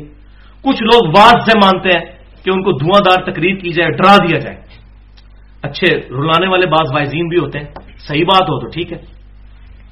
लेकिन एक तीसरी कैटेगरी साथ ही, उदउ इला सबील रब्बिका बिल हिकमा वल मौइज़तिल हसना वजादिलहुम बिल्लती हिय अहसन। ये तीसरी कैटेगरी कि जो फिर ऐसे लोग हैं ना जो बंदे जिद पे अड़े हुए हैं, उनके लिए वजादिलहुम, उनसे मुजादला करो। ये दजल देते हैं ना लोगों को, इनके साथ फिर डिबेट करो, जादिल, बल्कि ये उस मामले में आता है झगड़ा। फिर उनके साथ झगड़ा करना पड़ेगा। झगड़ा क्यों करना पड़ेगा, मुजादला क्यों करना पड़ेगा? इसलिए कि वो तो पैसे लेके अपने वो मेंबरों से बात कर रहे हैं, उन्होंने आपकी बात कहां माननी है? झगड़े के बगैर तो माननी नहीं। ये लेकिन झगड़ा को फिजिकल झगड़ा नहीं, इल्मी झगड़ा होगा, वही एंटी वेनम कि यार आपकी बात ठीक है लेकिन फिर इसका क्या जवाब है? और वो एंटी वेनम क्या है? वो है कि ऐसी बातें इनको बताई जाएं कि ये खुद अपने कानों को हाथ लगाएं और मेंबरों से ये बात करते हुए शर्माएं। अगर वो कहते हैं ना हमारे बुजुर्गों की सारी बातें ठीक है, तो उनको कहीं 2-4 बातें हम बताते हैं जो मैंने 19 जमा की हैं, इस पे एक लेक्चर देते हैं जुम्मे का कि हमारे बुजुर्ग ये कह गए हैं। मतलब हमारे बुजुर्ग कलमा पढ़वा के गए हैं, ला इलाहा इल्लल्लाह चिश्ती रसूलुल्लाह, नाऊज़ु बिल्लाह। तो ये बताएं, ये वाकया किताबें अब किताबें आज भी छप रही हैं, उनको कंडेम भी कोई नहीं कर रहा। ला इलाहा इल्लल्लाह अशरफ अली थानवी रसूलुल्लाह वलियाउज़ु बिल्लाह। तो ये बताएं कि ये हमारे बुजुर्गों के अकीदे थे, और इतने बड़े बड़े बुजुर्ग थे कि उन्होंने अपने नामों के कलमे भी पढ़ाए हैं ताकि लोग मारे लितर आपको, फिर लोगों को पता चले आपका असली चेहरा। तो आप क्यों नहीं बताते लोगों को? और ये मैं आपको बताऊं, यूट्यूब पे पूरे पूरे मुनाजरे पड़े हुए हैं। बरेलवियों ने जब ला इलाहा इल्लल्लाह अशरफ अली थानवी रसूलुल्लाह के ऊपर मुनाजरा किया तो देवबंदियों ने कहा आपके बुजुर्ग भी तो ला इलाहा चिश्ती रसूलुल्लाह लिख के गए हैं। उन्होंने कहा चलो ठीक है, फिर दो तरफ हो गए, साफ बराबर हो गया। ये उसी तरीके से है कि मेरा बेटा स्कूल में फेल हो जाए तो मैं कहूं बेटा तू क्यों फेल हुआ? तो कहे बुजी आपके दोस्त का बेटा भी फेल हो गया। मैं कहूं हाँ बिल्कुल ठीक हो गया। ये जवाब है, ये जवाब अपने आप को धोखा। और यही मुनाजरे हो रहे होते हैं। अगर आप मुनाजरे देखें, चाहे आप जरा मुनाजरा देखें हनीफ कुरैशी साहब का, तालपुर मान शाह साहब का जो अहले हदीस के आलिम है, हनीफ कुरैशी साहब बरेलवियों के, इलियास गुम्मद साहब देवबंदियों के, इनके अगर मुनाजरे देखें ना, उसमें शरायत शुरू में क्या मानी होती है? अगर आपने हमारी कोई ऐसी बात बता दी जो किताब और सुन्नत के खिलाफ हुई और हमने आपके बुजुर्ग की उसी तरह की बात बता दी तो वो न्यूट्रल हो जाएगी। बिल्कुल ये है। ये इस वक्त बड़ा मशहूर हुआ है मुनाजरा हनीफ कुरैशी और तालपुर मान शाह का। वो आप उसकी शुरू की शरायत उन्होंने पढ़ के सुनाई है कि अगर हम कोई ऐसी बात गुस्ताखाना जो आप हमारे बुजुर्ग की बताएं और हम उसी तरह की आपके बुजुर्ग की बता देंगे तो वो बात खत्म हो जाएगी। ये तो बात पब्लिक में खत्म करेंगे ना, आप अल्लाह की बारगाह में क्या जवाब देंगे? तो मेरे नजदीक तो उस मुनाजरे के बाद उन दोनों को कलमा पढ़ना चाहिए था जो कुछ उन्होंने उस मुनाजरे में किया। मेरे नजदीक तो दोनों जीरो हो गए इस मुनाजरे के बाद। इतनी बड़ी बड़ी, और कहते हैं सूफिया की शक्ति हाथ है, इस तरह के अजीबो गरीब नाम उन्होंने डिवाइस किए हुए हैं वलियाउज़ु बिल्लाह ताला। तो ऐसी गुस्ताखियां इनको बताई जाए, उनको मेंबरों से बयान करें ताकि लोग भी कानों को हाथ लगाएं और आपको लितर मारे, लोगों के दिमाग खुलेंगे, फिर उनको बात समझ आएगी। तो ये एक आकाश बेल जैसे वो दरख्त के साथ चमट जाती है ना, तो दरख्त को जो भी खुराक देना वो परवरिश नहीं पाता। जब तक इन लोगों से ये आकाश बेल नहीं ना लाद की जाएगी, ये गुस्ताखाना इनकी बातें दिखा के, इनको किताबो सुन्नत को ही नहीं समझ आना। इनको इनकी आकाश बेल जो है पहले अलग करें, और ये हक होगा फिर कड़वा, उसके लिए फिर तैयार रहना है। और वो सूरह यूनुस की आयत नंबर 15 है। काफिर कहते थे ए नबी सल्लल्लाहु अलैहि वसल्लम इस कुरान को बदल दो या कोई और कुरान लेकर आओ, ये बड़ा सख्त बातें करता है, ये तो बिल्कुल क्लियर कट बातें करता है। तो नबी सल्लल्लाहु अलैहि वसल्लम ने कहा कि मुझे तो इस चीज का इख्तियार ही नहीं है कि मैं अपने जी से इसको बदल दूं। इन्नी अखाफु इन असैतु रब्बी अज़ाब यौमिन अज़ीम, मैं तो खुद अपने रब से डरता हूं कि अगर बिलफर्ज मैंने भी अपने रब की नाफरमानी की तो बड़े दिन का अजाब मुझे भी आ पकड़ेगा। ये सूरह यूनुस की आयत नंबर 15। फिर आयत नंबर 16 में नबी सल्लल्लाहु अलैहि वसल्लम से कहलवाया गया, नबी इनसे फरमाइए मैं इतना अरसा तुम्हारे अंदर रहा हूं, तुमने कभी कोई ऐसी हिकमत की बात मुझसे सुनी थी? अचानक रातों रात ही मैं ऐसी बातें करने लग पड़ा। मैंने किसी शायर की शागिर्दी नहीं की, किसी हकीम की मैंने शागिर्दी नहीं किया, और रातों रात इतनी फसाहत वाला कलाम बयान कर रहा हूं, इसके सिवा और क्या होगा? मेरी 40 साल की जिंदगी तुम पर गवाह है कि ये कुरान अल्लाह की तरफ से, अल्हम्दुलिल्लाह। तो ये कड़वा काम मैंने किया है। वो पंफलेट अंधा धुंध पैरवी का अंजाम, अगली दफा वो आपको पंफलेट भी मिल जाएगा, उसमें 19 गुस्ताखाना अकायद हैं। फिर उसी की, और इसमें अल्हम्दुलिल्लाह सोल्यूशन एंड पे, प्रॉब्लम एंड नहीं। मैंने तमाम उलमा के नाम पूरे एहतराम से लिखे हैं। मौलाना अहमद रजा बरेलवी साहब, मौलाना अशरफ अली थानवी साहब, कोई गुस्ताखी नहीं की, अबारतें उनकी किताबों से लिखी हैं, नीचे कुरान का अकीदा लिखा है, और यह भी नहीं कहा कि इससे रिजल्ट ये निकलता है, का फैसला आपके हाथ में। दोनों तस्वीर के रुख दिखा, इससे और क्या मुहज़्ज़ब तरीका हो सकता है? अल्हम्दुलिल्लाह। इसी की एक्सटेंशन पे फिर 3 और रिसर्च पेपर हैं, ये सारे ahlesunnatpak.com पे हैं। एक रिसर्च पेपर नंबर 2B है गैर इस्लामी नजरियात बामुकाबला सही इस्लामी अकायद, दूसरा कब्रों से फैज के अकीदे का तहकीकी जायजा, और तीसरा राफजियत नासबियत और यजीदियत का तहकीकी जायजा। इस पर भी मैंने बुजुर्गों की गलतियां पॉइंट आउट की हैं, और यही है इसका कंक्लूजन। इन इबारतों के बाद अब 3 पॉसिबिलिटीज बनती हैं, इसके अलावा कोई चौथी पॉसिबिलिटी नहीं है, और इसी में मेरी गुफ्तगू खत्म है। पहली पॉसिबिलिटी यह है कि इन गुस्ताखाना इबारतों के बाद या तो इनकी ये बात मान ली जाए जो ये कहते हैं कि इतने बड़े बड़े बुजुर्ग पागल थे, तो हम के वाकई पागल थे, पागल ही ये कलमा पढ़वा सकता है ला इलाहा इल्लल्लाह चिश्ती रसूलुल्लाह वलियाज़ु बिल्लाह, ठीक है। और इनसे कहें कि अपने बुजुर्गों को दोज़ख से बचाने का वाहिद जरिया यही है कि आप उनको पागल डिक्लेयर करें। ये पहली पॉसिबिलिटी है। अब पागल आदमी कलमा इस तरह का पढ़ ले तो अल्लाह ताला उसकी पकड़ नहीं करेगा। सही बुखारी में हदीस है 3 लोगों की पकड़ नहीं है, पागल की, सोए हुए शख्स की, और जो नाबालिग है। तो उनको कि बिल्कुल आप ठीक कहते हैं, वो पागल ही थे, इंशाल्लाह जन्नत में चले जाएंगे, इतनी बकवास करके भी। इसको बकवास कहना कोई बुरी बात नहीं है, इससे बड़ी और क्या होगी? वलियाज़ु बिल्लाहि ताला, कि अपने नाम का कोई कलमा पढ़वा दे। अच्छा, तो उनको क्या हम मान लेते हैं कि वो पागल ही थे, आप सही कहते हैं कि पागल होंगे। दूसरी पॉसिबिलिटी ये बड़ी खतरनाक है कि अगर वो पागल नहीं थे फिर उन्होंने जानबूझ के ऐसा किया, वलियाज़ु बिल्लाहि ताला, जानबूझ के ऐसा किया, क्योंकि ये कोई छोटे लेवल की गलती नहीं है। चिश्ती वलीउल्लाह कह देते तो हम बिदत कह देते, जैसे हमारे अहले तशय्यो भाई कहते हैं, वो उनके कलमे को गलत कह रहे होते हैं, देवबंदी जी कलमे ही चेंज कर लिया, और यार वो बिदत है। अली वलीउल्लाह अगर कोई कलमे में कहता है, वैसे तो सारे वलीउल्लाह है, वैसे कोई अली वलीउल्लाह अबू बकर वलीउल्लाह कहता रहे, उसे कलमे में तो फर्क नहीं पड़ता। लेकिन अशरफी थानवी रसूलुल्लाह के होने की मार्फत की बात है, चिश्ती रसूलुल्लाह मार्फत की बात है, अली वलीउल्लाह को कलमा कुफर तो नहीं है। ये बिल्कुल सही कलमा है, कलमे में ऐड करना ज्यादा बिदत होगा, कुफर तो नहीं होगा।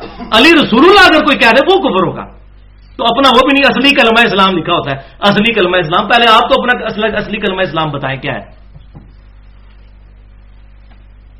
तो फिर यह है कि जानबूझ के इन्होंने किया, और अगर जानबूझ के किया ऐसी फाश गलती अगर जानबूझ के किया तो फिर वो आयत सूरह अहज़ाब आयत नंबर 57, इन्नल्लज़ीना युज़ूनल्लाह व रसूलहू लअनहुमुल्लाहु फिद दुनिया वल आखिरह व अद्द लहुम अज़ाबम मुहीना। जो लोग अल्लाह और उसके रसूल को अज़ियत देते हैं, अल्लाह तबारक व तआला की लानत दुनिया और आखिरत में उन पर, और उनके लिए अल्लाह ताला ने दर्दनाक अजाब, ज़लील व ख्वार कर देने वाला अजाब तैयार कर रखा है, वलियाज़ु बिल्लाहि ताला। अब तीसरी और आखिरी पॉसिबिलिटी इसमें क्या है, जो मैं जिस तरफ समझता हूं कि इसमें आफियत हो सकती है, मैं इस पॉसिबिलिटी के साथ हो सकता हूं, बड़ा थोक के हिसाब से उसने जन रख के ویسے تو لگتا نہیں ہے کہ یہ پاسبلٹی ہے، لیکن حسن ظن رکھتے ہوئے یہ پاسبلٹی ہو سکتی ہے کہ ان بزرگوں کی تعلیمات چینج ہو گئی ہیں. ان بزرگوں نے چشتی رسول اللہ نہیں پڑھوایا، انہوں نے شری تھانوی رسول اللہ نہیں پڑھوایا، انہوں نے گستاخیاں نہیں کی ہیں، انہوں نے کچھ اور کتابیں لکھی تھیں، کتابیں بعد میں بدل گئی. یہ پاسبلٹی، اس میں بزرگوں کو ایج مل سکتا ہے. لیکن اس کے ساتھ 3 منطقی نتائج بھی بڑے خطرناک ہیں، وہ ماننے کے لیے کوئی تیار ہی نہیں ہوگا. اگر کوئی یہ مانتا ہے کہ بزرگوں کی تعلیمات چینج ہوگی جس طرح انجیل چینج ہو گئی تھی، انجیل بھی تو چینج ہوئی بھی ہے، تو اس سے 3 منطقی انجام پھر ماننے ہوں گے. خالی کھلی یہ دعویٰ نہیں مانیں گے. پہلا یہ ہوگا کہ ان کتابوں کی اشاعت فوراً بند کی جائے اور ان کے سارے نسخے ریٹریو کیے جائیں اور علنان ممبروں پہ کہا جائے کہ یہ فسادی کتابیں ہیں، تبدیل ہوئی بھی، اور ان کو چوک میں رکھ کے آگ لگائی جائے. خالی کہہ کہ جان نہیں چھوٹے گی، کتابوں کے نسخے واپس لیں. دوسری منطقی انجام، پھر لوگوں کو کہیں کہ یار یہ ہم بزرگوں کے پیچھے آپ کو لگایا ہوا تھا، خدا کے لیے اللہ نے حفاظت کا ذمہ لیا ہے قرآن اور حدیث کا، بزرگوں کی کتابوں کی تو کریڈیبلٹی خراب ہوگی. اور یہ جو کہتے ہیں نا جی اچھی بات لے لیں قرآن حدیث والی اور بری چھوڑ دیں، تو اچھی بھی ادھر سے لینے کی ضرورت ہے، پہلے قرآن حدیث میں موجود ہے. کہتے ہیں جی قرآن حدیث کے مطابق ہے تو لے لیں، نہیں ہے تو چھوڑ دیں، تو وہ پہلے ہی قرآن حدیث میں موجود ہے، اس کو ہی کیوں لینا ہے؟ ایسے کر کے کان کیوں پکڑنا ہے؟ گندگی کے ڈھیر سے کیوں چیز نکالنی ہے؟ جب صاف ستھری سبزی آپ کو مل رہی ہے تو گندگی کی ڈھیر پہ کوئی اگا ہوا آلو آپ نے لے کے پکانا ہے؟ یہ بھی فراڈ ہے. جی اچھی لے لیں گے بری چھوڑ دیں گے، نہیں لیں گے تو پبلک کو بتائیں یہ فراڈیا کتابیں تھی، ہم نے آگ لگا دی، ان کے یہ ان بزرگوں کی کتابیں نہیں ہے، آندھا سے پرنٹنگ بند کی جائے، اور یہ جو حرام خوریاں کر رہے ہیں علماء اس کی بنیاد پر پیسے چھاپ رہے ہیں، اس کو معرفت کی باتیں اور تصوف کی باتیں. جی جس کو مرشد نہ ملے وہ کشف المحجوب پڑھ لے. کشف المحجوب میں حضور کا سکینڈل لکھا ہوا ہے ایک صحابی کی بیوی کے ساتھ، ولیعوذ باللہ تعالیٰ. وہ میں اگلی دفعہ بتاؤں گا اندھا دھند پیروی کے انجام میں. نبی صلی اللہ علیہ وسلم اپنی صحابی کی بیوی پہ نظر پڑی، ان کو پسند آ گئی، بعد میں حضور نے شادی کر لی. ولیعوذ باللہ. یہ ہے جناب مرشد کشف المحجوب.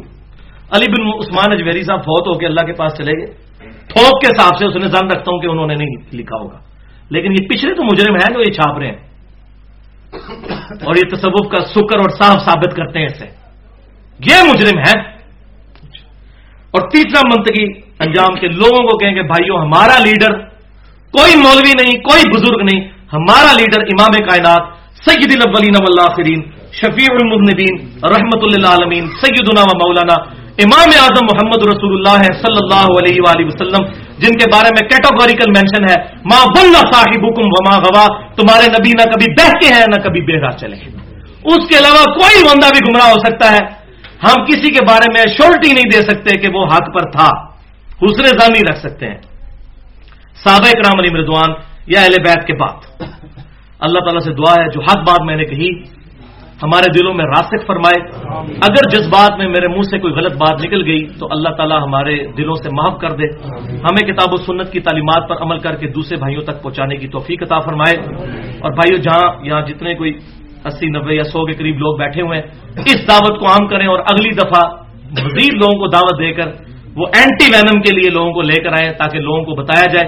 الحمدللہ انڈیا پاکستان میں جو گمراہی اس وقت پھیل چکی ہے، اس وقت اس کا علاج ہی اینٹی وینم ہے. اینٹی وینم کے بعد انہوں نے قرآن و سنت کو ماننا شروع کرنا ہے. سبحانک اللہم و بحمدک اشہد ان لا الہ الا انت استغفرک و اتوب الیک وما علینا الا البلاغ المبین.